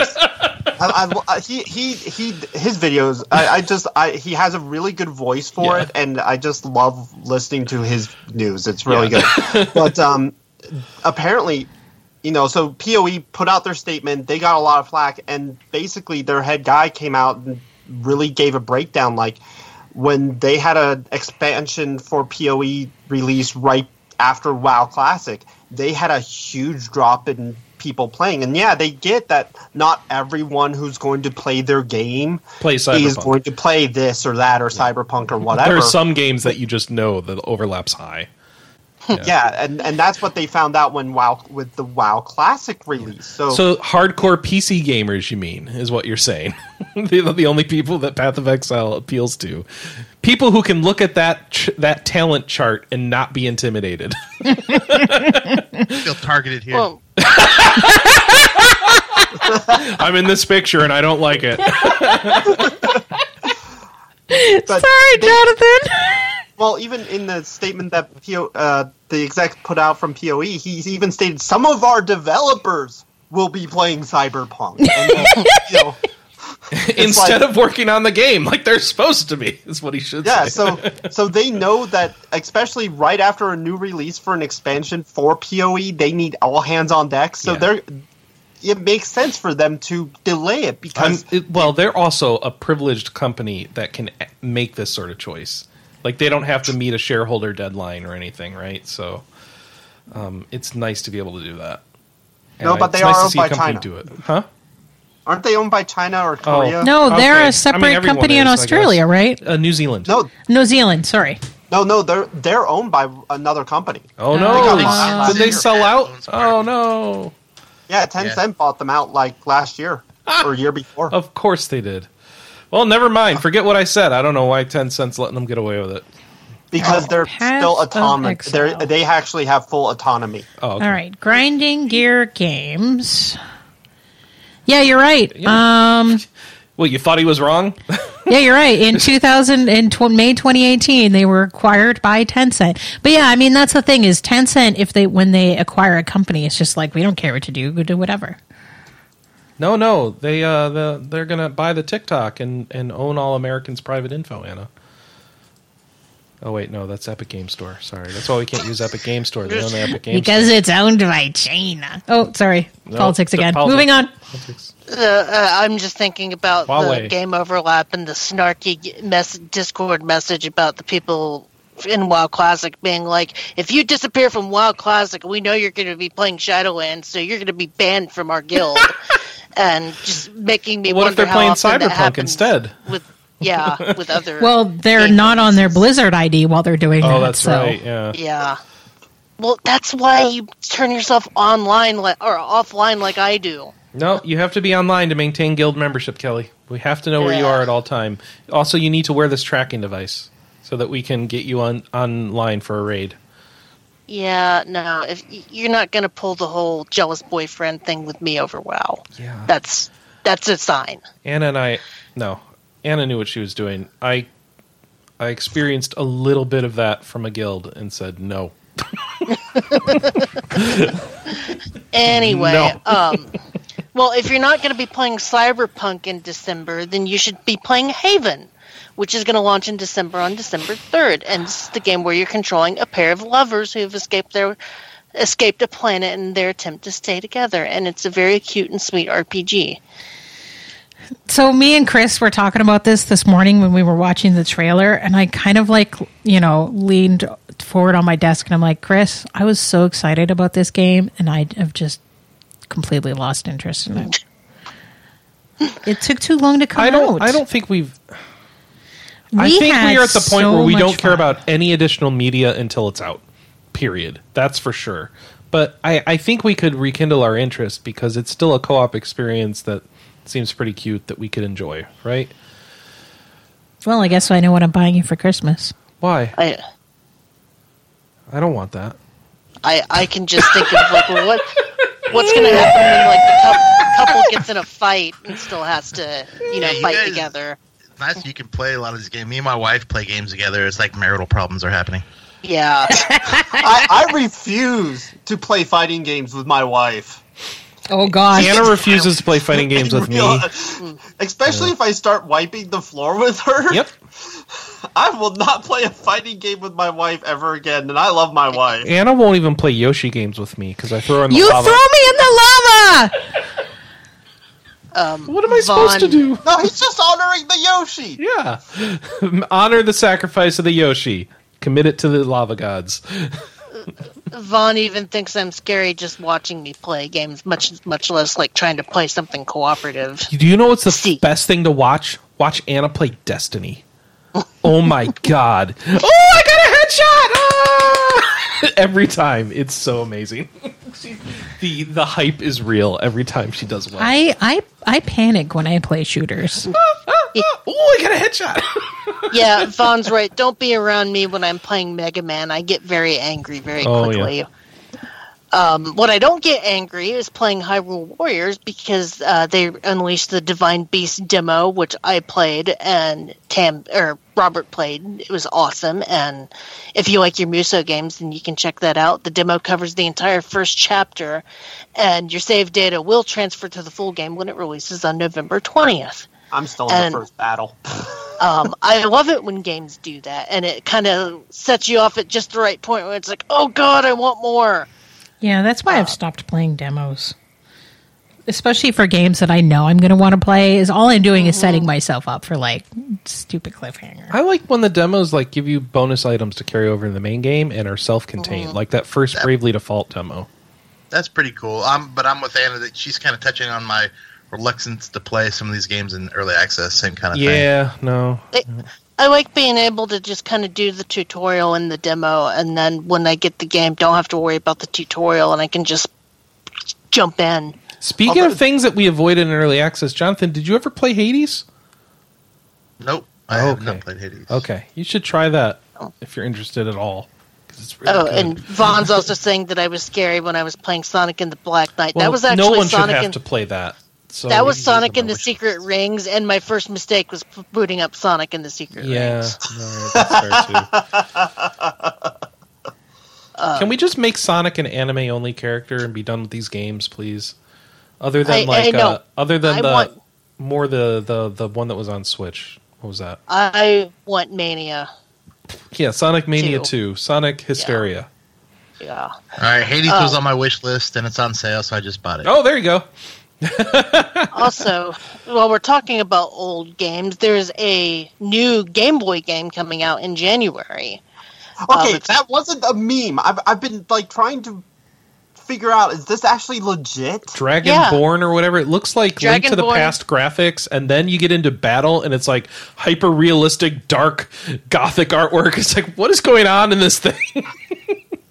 But yeah, it's Dragonborn, done by Spacebot Interactive. It is going to come out in January 2021. You can pre-order physical copies for €42 from now until November 30th, and it's actually going to come on a card compatible for Game Boy, Game Boy Color, and Game Boy Advance. If you don't want a physical copy, you can also buy the ROM version for €12. Turn-based RPG built in GB Studio, and we've got a trailer. It looks very much like a Game Boy game, and the game is going to have 6 to 7 hours worth of content with mini quest puzzles, armor and weapon upgrades, and multiple endings. And the game actually... See, you're getting a Legend of Zelda feel. I'm getting a Saga feel. Well, so did Anna. But yeah, I'm like, this is Final Fantasy Adventure, except it's turn-based. I think the graphics and the text remind me of Link's Awakening, but like then there's turn-based combat, which is not like either Saga or Link's Awakening. Sorry. It is like the Saga, not the Final Fantasy Adventure. You're right. So, I don't know. Whatever. They're also Game Boy games. They look like garbage. Don't play them. the battle menu is also right out of Pokemon. Mm-hmm. So I don't. This might be an amazing game, by the way. I just don't know the trailer, the beeps and boops of that trailer. Game Boy music can be really good. This one wasn't hitting it for me. I'll just say that, and I had to turn it off. And then finally, for news, Final Fantasy 16 website debuts and has Clive. About His name is Clive. The world and the main characters, and I like how they're tackling the summons in this game because they are. Hey, the dude's name is Clive. Why are we skipping over that?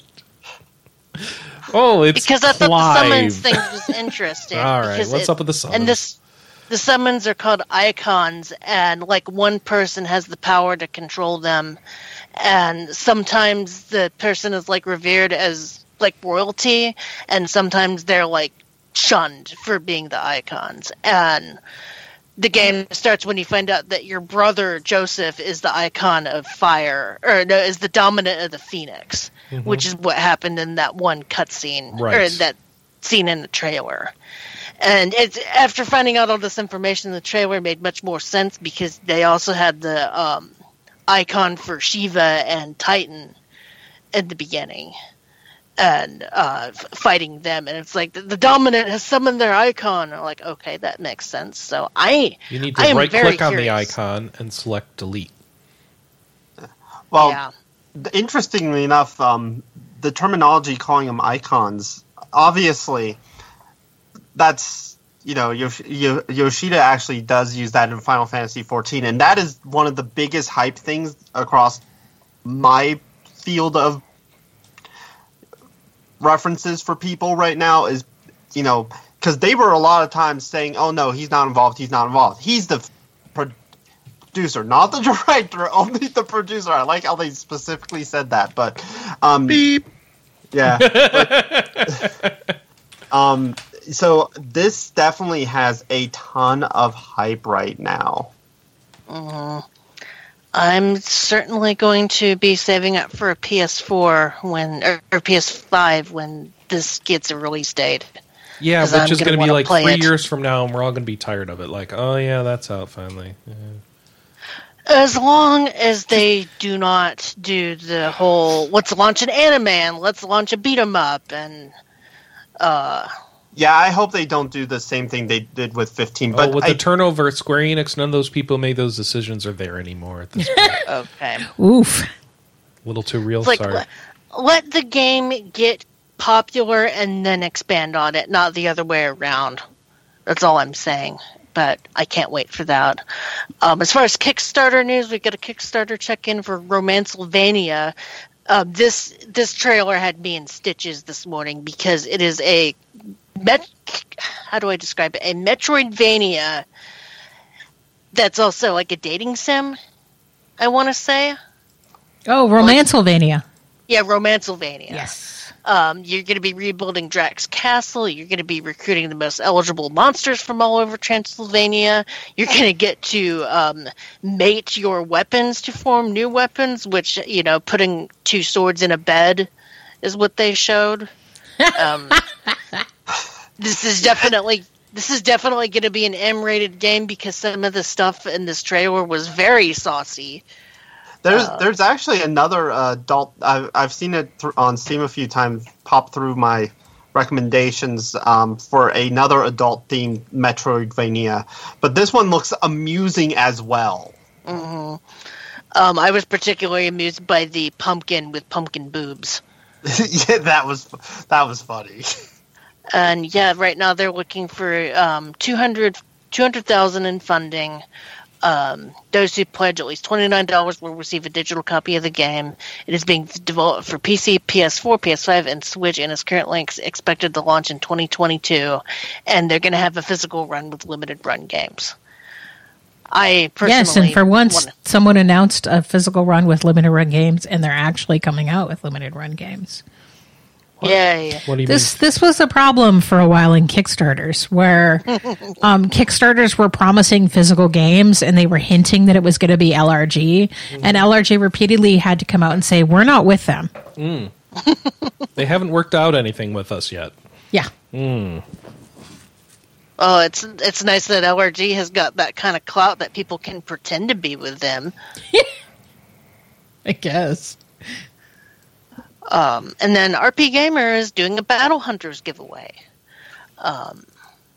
We are giving away 10 Steam codes for the game Battle Hunters to lucky readers. To enter the contest, you will need to log in to the Gleam widget and visit the game's Steam page, follow RP Gamer on Twitter, visit RP Gamer's Facebook page and YouTube channel, and or retweet our giveaway announcement. And you can get lots of tickets.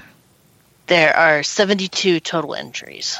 So you have a good chance of getting it, so go for it. Yeah. We've got the information about this on the RP Gamer website, and that is all the main news. Now we are getting into the briefs. Boxers. Panties? Boxers? No, panties? we're not doing this anymore. Oh, sorry. Yeah. Leggings? Sorry. Leggings. Jeggings. Bless Unleashed Bless Unleashed PC closed beta has been announced for November 4th, 2020. This is a free-to-play MMO. Bless. Hashtag bless. Free-to-play RPG, MMORPG with both free-to-play features, PvP and PvE gameplay, initially released for the Xbox One in March 2020. I'm done with free-to-play RPGs for the time being. Azuralang Crosswave is going to be docking on Switch in February. This is the Battleship waifu game. The Switch version is releasing in February 2021. More waifus than you can shake a stick at. No, shake a bottle of champagne at. Sword Art Online Alicization? Alicization. Alex has done this for us before, and now I forget it. Sword Art Online Alicization Lazarus free trial version released. The trial version is available on PS4 and Xbox One and lets players access the first chapter of the game. You'll be able to pick up where you left off when you purchase the full game, but the free trial has limits, including single player only, a max level of 20, and no downloading or uploading of player avatars. Alicization Lazarus is loosely based on the main light novel and anime series with the Alicization story arc. I don't follow Sword Art Online, so I have no idea. Is it even a good show? I couldn't get into it. Right. It's like I watched this already when Dot Hack did it like 10 years ago. Mm-hmm. Speaking of Battle Hunters, it's going to get a November launch date, November 5th, 2020. Wasn't there an old PlayStation game called Battle Hunters? Yeah, it was a kind of a crappy late release strategy game. This has players controlling squads of 3 members selected from a roster of 28 potential heroes recruited, with real-time combat as players go on a journey to save the kingdom. It was originally launched on iOS last year. We've got new information and images coming out for Disgaea 6. It looks like this is going to be the first one with actually like 3D character models, because up until now it was just sprites, which looks cool. It's the screen's introduced to 2 major characters. One of them is Magdalene, a sorceress and headmaster of the Magic Academy. The other is Chunsin Idol, the king of the human world and the richest person in the world. The story's going to involve a calamity known as the God of Destruction, and Disgaea. And the game is supposed to come out, when is it? For Nintendo Switch and PlayStation 4 in Japan on January 28th, 2021, and then sometime in summer for the English release. Okay, so it is coming out on Sony. Yeah. You got the Darkest Dungeon 2 early access version releasing in 2021. This is the sequel to that roguelike Darkest Dungeon, where you can have to manage people's sanity and stuff. The early access version is going to come in 2021 and be available through the Epic Game Store. Shores Unknown is getting a February 2021 early access release. This is a gridless tactical RPG. They don't know how long it's going to take to be in early access, but it's going to be fully released for the PC and Nintendo Switch. We've got Seven Nights the Time Wanderer getting a November release date. That is coming out on November 5th, 2020 on the Nintendo Switch through the eShop. This is based off of a mobile title, Seven Nights, and it's going to tell a different story. And no gotcha. It's just a standalone purchase. And no gotcha. The Switch version of Baroque is going to be hitting Japan in November. This was confusing. This is the remake of the Sega Saturn version, which was released in Japan in 1998.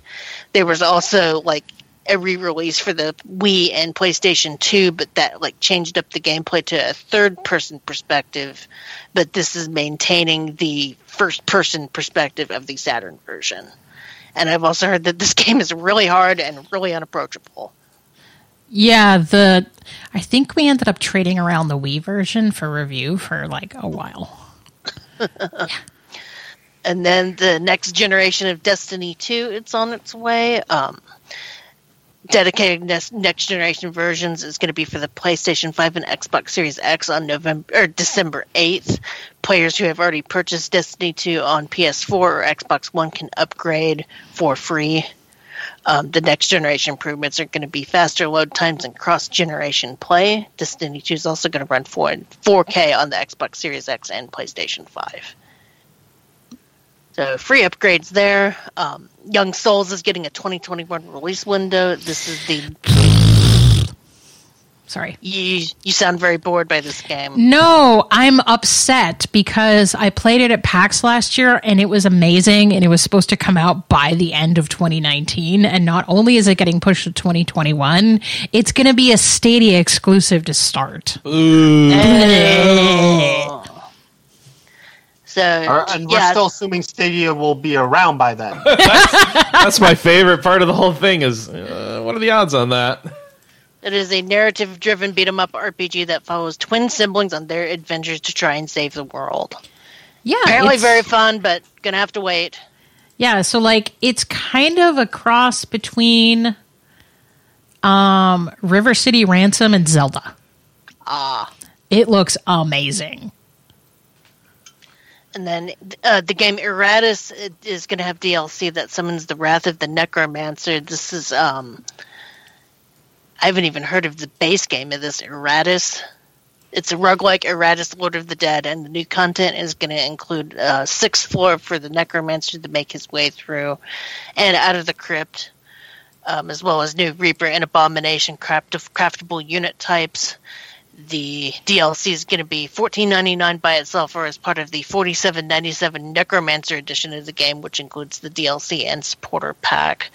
Erratus Lord of the Dead released fully on PC of April this year, and players can assume control of a necromancer who seeks to escape his dungeon prison. We had a RP Gamer impression of the early access version of this, so you can go check that out. And then Wildermyth Early Access is going to add a new story campaign. This is part of Steam Early Access, and the new campaign is going to be called Illuna and the Moth, which features a more structured approach than the previous campaigns in taking over a shorter period of in-game time. This is a character-driven tactical RPG that takes inspiration from Dungeons & Dragons and XCOM. The early access version is priced at $20 for PC and Mac on Steam. More early access news. Tim is coming to PS5 early access in December. This made Chris really salty. Because it should be on PS4 as well. PS4 doesn't have an early access program. Yeah, that was the weird part. Yeah. The early access release is available to all of those who pre-ordered the game and features cross-play with the Steam Early Access version, and will include 4 of the game's 6 islands. This is the Pokemon kind of, I want to say clone, a Pokemon-inspired game. Has parties of 6 Tim facing off. You can also buy and decorate your own house, and is planned for release on Xbox Series X and Switch. I'm curious about this game, but only the full release because I don't do early access. So, the Griftlands is coming to Switch, which is a post-apocalyptic roguelike deck building RPG that's coming in the summer of 2021. It's set in a harsh sci-fi world. Harsh sci-fi. Harsh. And then we kind of touched on this earlier. Rune Factory is launching in Japan in May. This is Rune Factory 5. It's going to come out on Switch in Japan on May 20th, 2021. They put out like new media and details about the game. This is the Harvest Moon spinoff that combines combat and farming, so kind of like a proto Stardew Valley. And we've got like more information, trailer and more information about the main protagonists and characters and bachelorettes and all that fun stuff. Also found out that Warhammer Chaos Bane is going to get next generation console versions for the PS5 and Xbox Series X. That is going to come out on November 12th, 2020, and the PlayStation or the November 19th in Europe, and is going to include all DLC packs released for the game thus far. This looks like a Diablo-like game in the Warhammer universe. Jasmine, yeah. It's already released for PS4 and Xbox One. And then finally, Taiko no Tatsujin Rhythmic Adventure Pack is releasing in December. RPG drum games. Yeah, RDG, roll drumming games. RDG, yes, yeah. Roll drumming games. Okay, yeah, I can see that. Yeah, this is going to launch for Nintendo Switch on December 3rd, and is going to include ports of the first two RPG adventure games in the Taiko no Tatsujin series. Taiko Drum Master. Taito Drum Master. These two were released for the 3DS only in Japan, so it's a remake of those. The pack is going to be available digitally with both games available to purchase separately, and the games are compatible with the Taito Drum Master drum controller, but it's not required. Is that Japan only, right? That controller? I think so. Yeah. You'll have over 100 songs to drum along to, and annoy the crap out of your roommates and/or husband. And that is all of the briefs. Yay! That was a lot of brief news. That was a lot, Kelley. Thank you. Yes, my throat is very dry, but I got through it. Had to take some drink breaks in there, eh? Yeah, were they audible? Nah. Okay, good. All right. But if you would like to listen to audiobooks in your own home, we recommend our sponsor, Audible. No. We don't. We don't have that. I just saw the segue and I took it. We should. We should, right? Yeah. I mean, we could. It's just a code you sign up for, but moving on. New game releases. All right, so coming out this week, XCOM 2 is coming to iOS. What? Finally. We talked about this in the news. It took an eternity. Goodness. 7 Nights Time Wonders coming to Switch. I've actually pre-ordered it, so I'll probably be diving into that this week. Oh, I have too many things coming out this week that I want to play. Battle Hunters hits PC and Switch. Bakugan Champions of Vestroia is coming to Switch, and I really want to play that. I think I pre-ordered it, because I don't think we're getting a review copy. And Dragon Lapis is hitting the Switch. Chris. Yeah? Whoop, whoop. Chemco alert. Whoop. All right, and in the last 2 weeks, in the last couple weeks since we were out for a week, The Legend of Heroes, Trails of Cold Steel 4 landed on PS4. Oceanhorn 2, Knights of the Lost Realm landed on Switch. The Shunyun Sword 7 is on PC. I don't know if I said that right. I hope so. Yeah. And Cthulhu Saves Christmas hits Switch. And you need to date me. Date pause. Yes. The alien kitty cat. Yes. That's not a cat. I am not a kitty. All right, for those of you who need a reminder, since it was like 2 hours ago. I don't know what gear it is. Our question of the week is, how do you pick a present for someone who's impossible to buy for? I don't know. How do you? Yeah, hopefully we'll get some good feedback. Okay, cool. All right. Thanks, Kelley. Thanks, Robert. Thanks, Jonathan. Thanks, Chris. You're welcome. Thank you, Del North, who does our music. Yeah. Thank you, Forecast, for doing our coding. Mm-hmm. Jonathan, what will you be playing this week? Probably some BattleTech Rogue Tech and maybe some Divinity 2. Woo! Kelley, what are you going to be playing this week? More Trails in the Sky, and I've got to do the Animal Crossing Halloween event tonight. Ooh. Though I might time travel that early just because I'm going to be going to my parents to watch Mandalorian. Oh, season 2 is out, isn't it? Yes. Yeah, I watched it last night. No spoilers! No spoilers! Chris and I need to watch the first season.